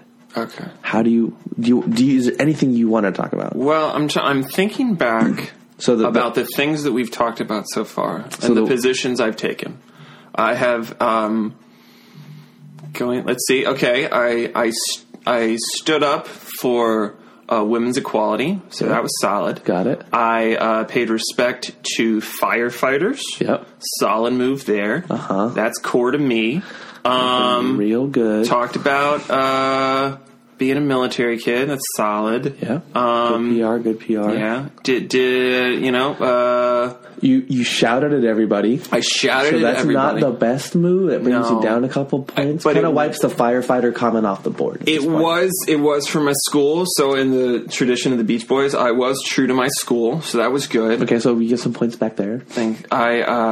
I gave a shout out to the incredible team at Fear Buddy Improv on Instagram. Please go check us out. If you have like a plug you want to drop, like feel free. No, that would be too much. That would be too much. Okay. I don't want to be that person who just is like, come see our shows on the second and fourth Saturdays of each month. Who would do that? I don't know. Everyone should. Do you know who came to our show? It was Hollywood fitness celebrity John Bastow. He was there. A muscular man was there that I only assume is fitness celebrity John Bastow, who came from wherever he is to our show. That's a lie. Okay. You were looking at me like you might like. There was like a 40% chance because you and a lot of people don't remember the fitness celebrity John Bastow infomercials. So he was a guy who had infomercials who was like, you buy my tape and I'll show you how to get like super jacked. He's an odd looking man. Sounds like it. Who's very muscular, but and he labeled himself as fitness celebrity John Bastow. So all right, we name drop fitness celebrity John Bastow, and I stood up for people who have regular lives on Facebook. So I've covered kind of like the core, like this is me. Yeah, I am a dad, performer. Yeah, I love John Bastow. Yeah. So the only thing I have then is I want to know about your first creative moment. Oh, the first creative moment. Okay, so I was thinking about this on the way over. Bless it. It's not. We're gonna have to go back. Because all right? Because the thing is, because the career you kind of got into, that's a creative career. Yes, I did a little bit of journalism. I did it in my junior year. Mm-hmm. I liked it, but I didn't like. It wasn't for me. Yeah. I find that to be a creative thing. So that's an early thing. You have to do. There has to be an experience earlier on. But I'm thinking, and when this question's been asked, and you listened to Nelson's episode, right? Yeah. So I got about halfway through it. So his was like, I hear all these things, mm-hmm. and it's so funny because I have all these performers on, or people who actually make things, of them doing things. Like, I think I've gotten, like, we used to put on little plays like 3 or 4 times now. Mm-hmm. Like, and not that that's like not special or boring, but like, it's like, that is so indicative of these people. Like, they are literally in their free time going and seeking out a stage. Yeah. Because they love doing this thing. Yeah. So I want to know. We know you're on stage. We know you're funny. We know you write. We know you take the good pictures. Yeah. Good dad. When you were just you, when you were none of those things, when you had nothing on the docket, what was the first thing you said? Oh, this. So this is not a great story in terms of this was like. It doesn't have to be good. You'll make it good. The story is slightly racist. Okay. Yeah. So I hope that pause was thick enough and pregnant enough where everyone was like, "Okay, we understand." Yeah. So I cannot. So I was in 8th grade, and so there was times in my life when I did creative things, like I was in plays and stuff like that. But this was the first time that I remember, like, I made a funny thing and people liked it. Ooh. And when you're an awkward kid who doesn't, like, has friends but doesn't really get along with people and, like, doesn't really know how to talk to people sometimes and is anxious in that way, finding a way through that forest to connect with people and, like, have them like you. And you saw that really field, exciting. That clearing. Yeah. So it was 8th grade. We had to... Already an awkward time. Yeah. We had to put on a play. We had to make a funny play. And I was teamed with a group of people who didn't really have a good idea of what they wanted to do. Interesting. And so I was like, okay, all right, I'm in charge. I'll take charge. I'm leadershiping. Yep. And my family, a couple of months before that, had gone. We were visiting family, and we'd gone to a Mexican restaurant, and the waiter did not speak English. And this was very frustrating to my family because they ordered things, and the things that they ordered did not come out because the waiter did not understand us. Sure. As an adult, I understand that, people who come to this country and maybe they don't speak English, that's okay. It's a hard language. It's a hard language. And, like, learning a second language is hard enough. Everyone should come to America. All right, so I will, one more soapbox. We should have, our immigration policy should be a lot more relaxed. Like, inclusive. People should be able to come to America and work and make their life. That's how everybody else got here. Mm-hmm. I'm Irish. We got on a boat too. So I will say that. I think you're in safe company. Thank you. So I was trying to think of a thing to talk about, or to do this funny skit about, and the premise ended up being that I was a waiter at a Mexican restaurant who did not speak English. And the only thing I knew how to say was, "Hello, my name is Hector. Welcome to Los Ranchos. Can I take your order, please?" And so the opening scene of this was like a table of people trying to order and me just saying my line over and over again. Kirsten was Kirsten is my 401 teacher. She told me on Thursday, repetition is heightening. So repetition is heightening. I just said the same line over and over again to the point where my manager comes out. It's like, Hector, did you not learn English? We sent you to school to learn English. And I just said the line, hello, my name is Hector. Welcome to Los Ranchos. Can I take your order, please? Sometimes I said it very cheerily. Sometimes I said it very sadly. With all the inflection that you wanted to put in. Yeah. But because the limitation of your character. Right. So the character then goes to English class and learns English and then comes back to the restaurant for the last scene and is able to then take orders very easily. Is that how it ends? Yes. That's amazing. And it killed. We did it, like we went to like the little theater in my 8th grade school, or like my middle school. Mm-hmm. And all the class, the whole class watched it. And we got up and we did it, and it got laughs. And I was like, I like this. And again, going back to the beginning, slightly racist in that sort of like, man, I was ignorant of things, and I thought things were funny that, didn't really end up being funny as an adult. Well, I think that's kind of the thing where it's like, I say this specifically because I want to give you the credit, and I don't think that your intention was. So I think you just saw something that was like, you didn't say like, oh, the brown guy doesn't know how to speak English. Right. You were just like, this one person doesn't know how to do this thing. Yeah. And it's like, isn't it kind of funny when people don't know how to do things? Right. Yeah. So if you just take it from there and you just say like, let's say he doesn't know how to take an order. Yeah. And he's just like, hi, my name is, what was the name? Hector. Yeah. Blah, blah, blah. And they're like, yeah, can I get a chicken quesadilla with some side of sour cream? And you're just like, wait. I wrote down a snowman. Yeah. Does this look right? Yeah. And then they bring out like a snowman kind of thing. Like, I like the idea of someone not being able to do anything. Yeah.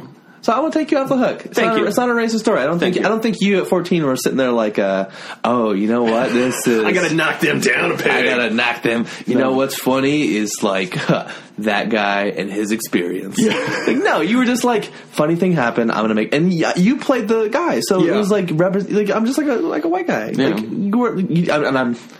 I was very I did a bad Hispanic accent. Though. Oh, I was about to say. Wasn't great. It wasn't great. Okay, well, let's let. This is why I can't run for Congress right now. We are putting this down on tape. Well, no, and I will say this: it's like if you had just done, you just did a version of a dumb voice. You did the Brian Regan voice, but you drew from the actual experience. Yeah. Again, I'm not gonna let you walk away and say like you had any intention of doing this. It was just completely you being like. Genuinely like, how can I create this thing? I have the pressures of a big show to do, and I have to write a whole show, and I'm 14, and I'm already experiencing things. Like, I feel like genuinely you just saw a funny thing happen, and you're like, I'm going to recreate that. Thank you. Not racist. Thank you. Welcome to the new segment, Is It Racist? Oh, God. Oh, yeah. Let's hit by two white guys. Hey, if Tosh could do it. No. Tosh is the only one who could do that. No, so that was a big creative moment, too. Because it wasn't just like you said you were in plays before, but like you did the play. Yeah. So we wrote it and we put it on, and it was like, even before that, I had done. I did 2 years of Odyssey of the Mind. Are you familiar with Odyssey of the Mind? Mm-hmm. So it's a thing that especially it's all through school. And it is a worldwide thing, but I don't know if it's still in schools. It's kind of an after-school activity, and you form a team, and you are given a problem. And sometimes the problem is put on a play. Sometimes the problem is build a machine. Sometimes the problem is build a tower out of balsa wood and see how much weight it can take. So I've heard of this before. Different kinds of problems. I had done 2 of those. So I did one my 4th grade year, and I did one my 6th and 7th grade years. And so I am like, we are writing, we are producing, we are doing all those creative things. So were there any adults helping you with this? Yes. So we had, like, the thing is, like, the kids are supposed to do everything. And Because so they're also there to like keep you with exactly on track. Make sure that we're, But let them make the especially when decisions. it's like little kids, like, hey, you're using a saw. Like, let's make sure you know like how to use a saw. And I done that, and I done. We had a whole class play when I was in 5th grade, where I was the lead. And it was one thing where I showed up to chorus one day, and they're like, "You're the lead." I'm like, "Okay, all right, great." It wasn't something like I had aspired to be. Sure. But that moment in 8th grade was like, I can be funny, and like I can make funny things. I can be successul at this big thing. And at a time when my system is just, I was a kid who was sometimes so anxious, I would eat by myself at lunch because I didn't think anybody liked me. It was like a moment of certainty in a world of uncertainty. Yeah, it's like I can do. I like that feeling. At a time when there was lots of feelings that I did not like. I like that feeling. I like making something that makes people laugh. In my analogies lately, I've been using rooms as a tool. Mm-hmm. It's like you get dropped in the world and you just start exploring. And very early on, you're like, I know that there's a room I can go into where I'm good at that thing, and it's safe. Yes. And a lot of people don't find those rooms for a very long time. Yeah. But you I know that's there. And then you kept exploring, I'm assuming, with the journalism and stuff. You went a different way with it. Yeah. And then eventually, with the theater thing, you're like, time to go in that old room again. Yeah, gonna fire up that old machine that makes me happy. The happy machine. Yeah, I got my happy machine. The right time. No, I love that. That's such a great story. And I think it worked out. I think you look good in that. I think the PR move is good. Congress is it's a possibility now because of the show. It's not good. We'll edit it a little bit. No, I'm not going to edit it at all. I'm literally not going to edit it at all. But in the bit, it's we'll edit it. We'll make it look good. We'll make it sound good. Bobby McMahon in 8th grade decided to make fun of Hispanic people. Whose side is he on? What does that say for the future of the Georgia Congress? Because you'd run out of Georgia. No. No. I like how you wouldn't even commit to it. You're like, no, Virginia. Of course, Virginia. I got Virginia roots. I grew up here. So. I just meant for you talked about Georgia earlier. Oh, I did. Yeah, that was all. No, it's the. I also want to picture your brain before. You're like, why the fuck did he say Georgia? No, I knew. But drawing it back.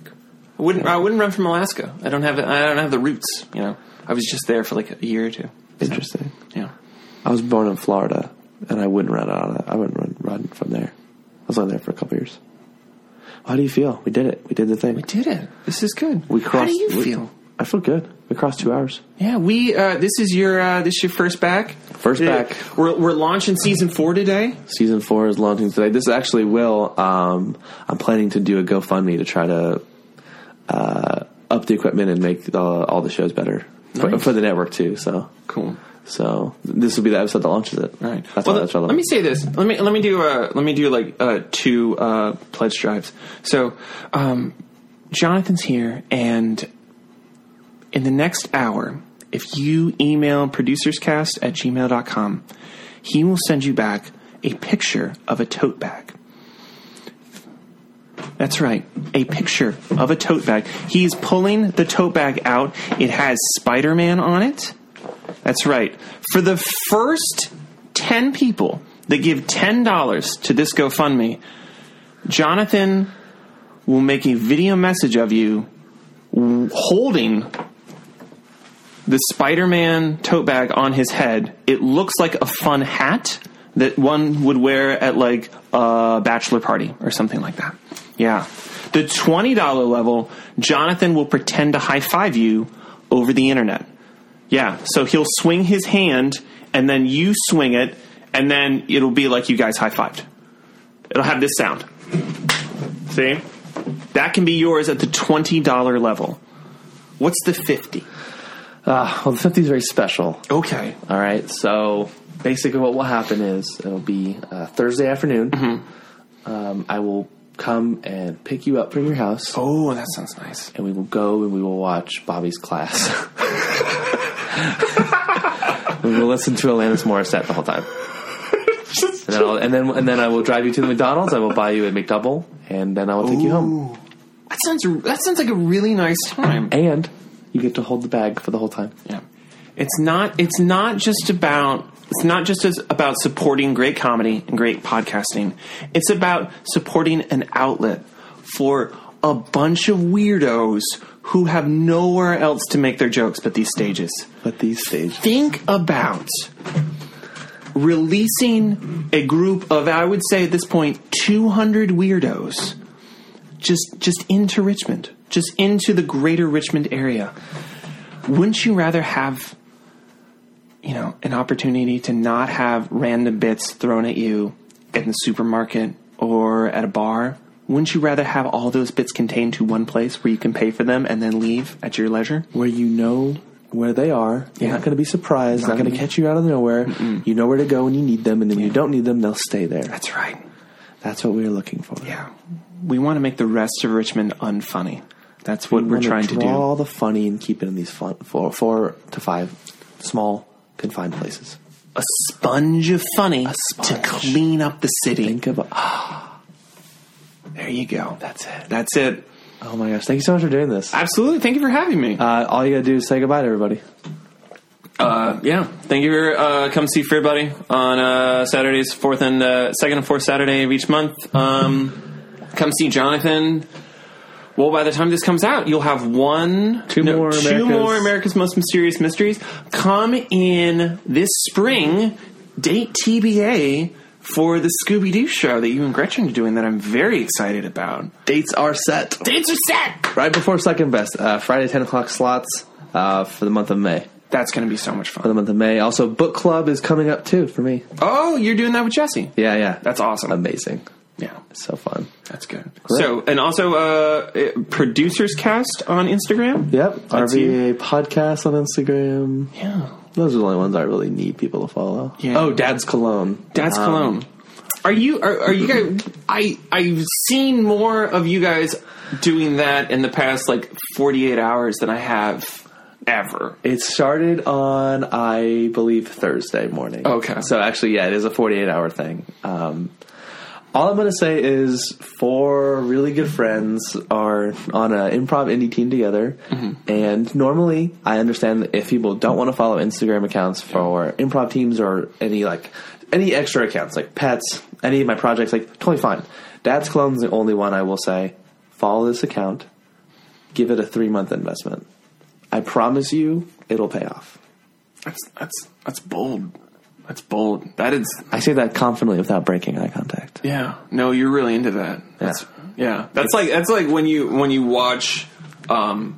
This is a dated reference. I used to watch 24 a lot. That was one of my favorite shows, and you get to the end of the season, and sometimes it's like yes, and sometimes it's like, oh, you just kind of cried at the end, didn't you, Jack Bauer? Not payoff. Okay, real quick. Last thing. Okay. John Boyce has an episode of his show about 24. Oh, I have to watch that. And it's really in-depth. I've never seen 24, and I like the episode. Okay. I'm telling you, I will make a point to send that to you. Okay. I'm really looking forward to that. Now you really have to say goodbye. Okay. Hey, everybody. Oh, Ben Vaughns. Ben Vaughns, thanks for listening today. Thanks, Ben. I really hope things get better for you. Hey, Bill. You need to turn around. You need to turn around and go back to Marie. Go back to Indianapolis. Stop pouring your doors. Just get home. Just get home. Just get home to those kids. They love you. They miss you. Get home. Oh, this is your stop. Get off the bus. Get off the bus. Right here. Get off the bus. No. Bye. Bye.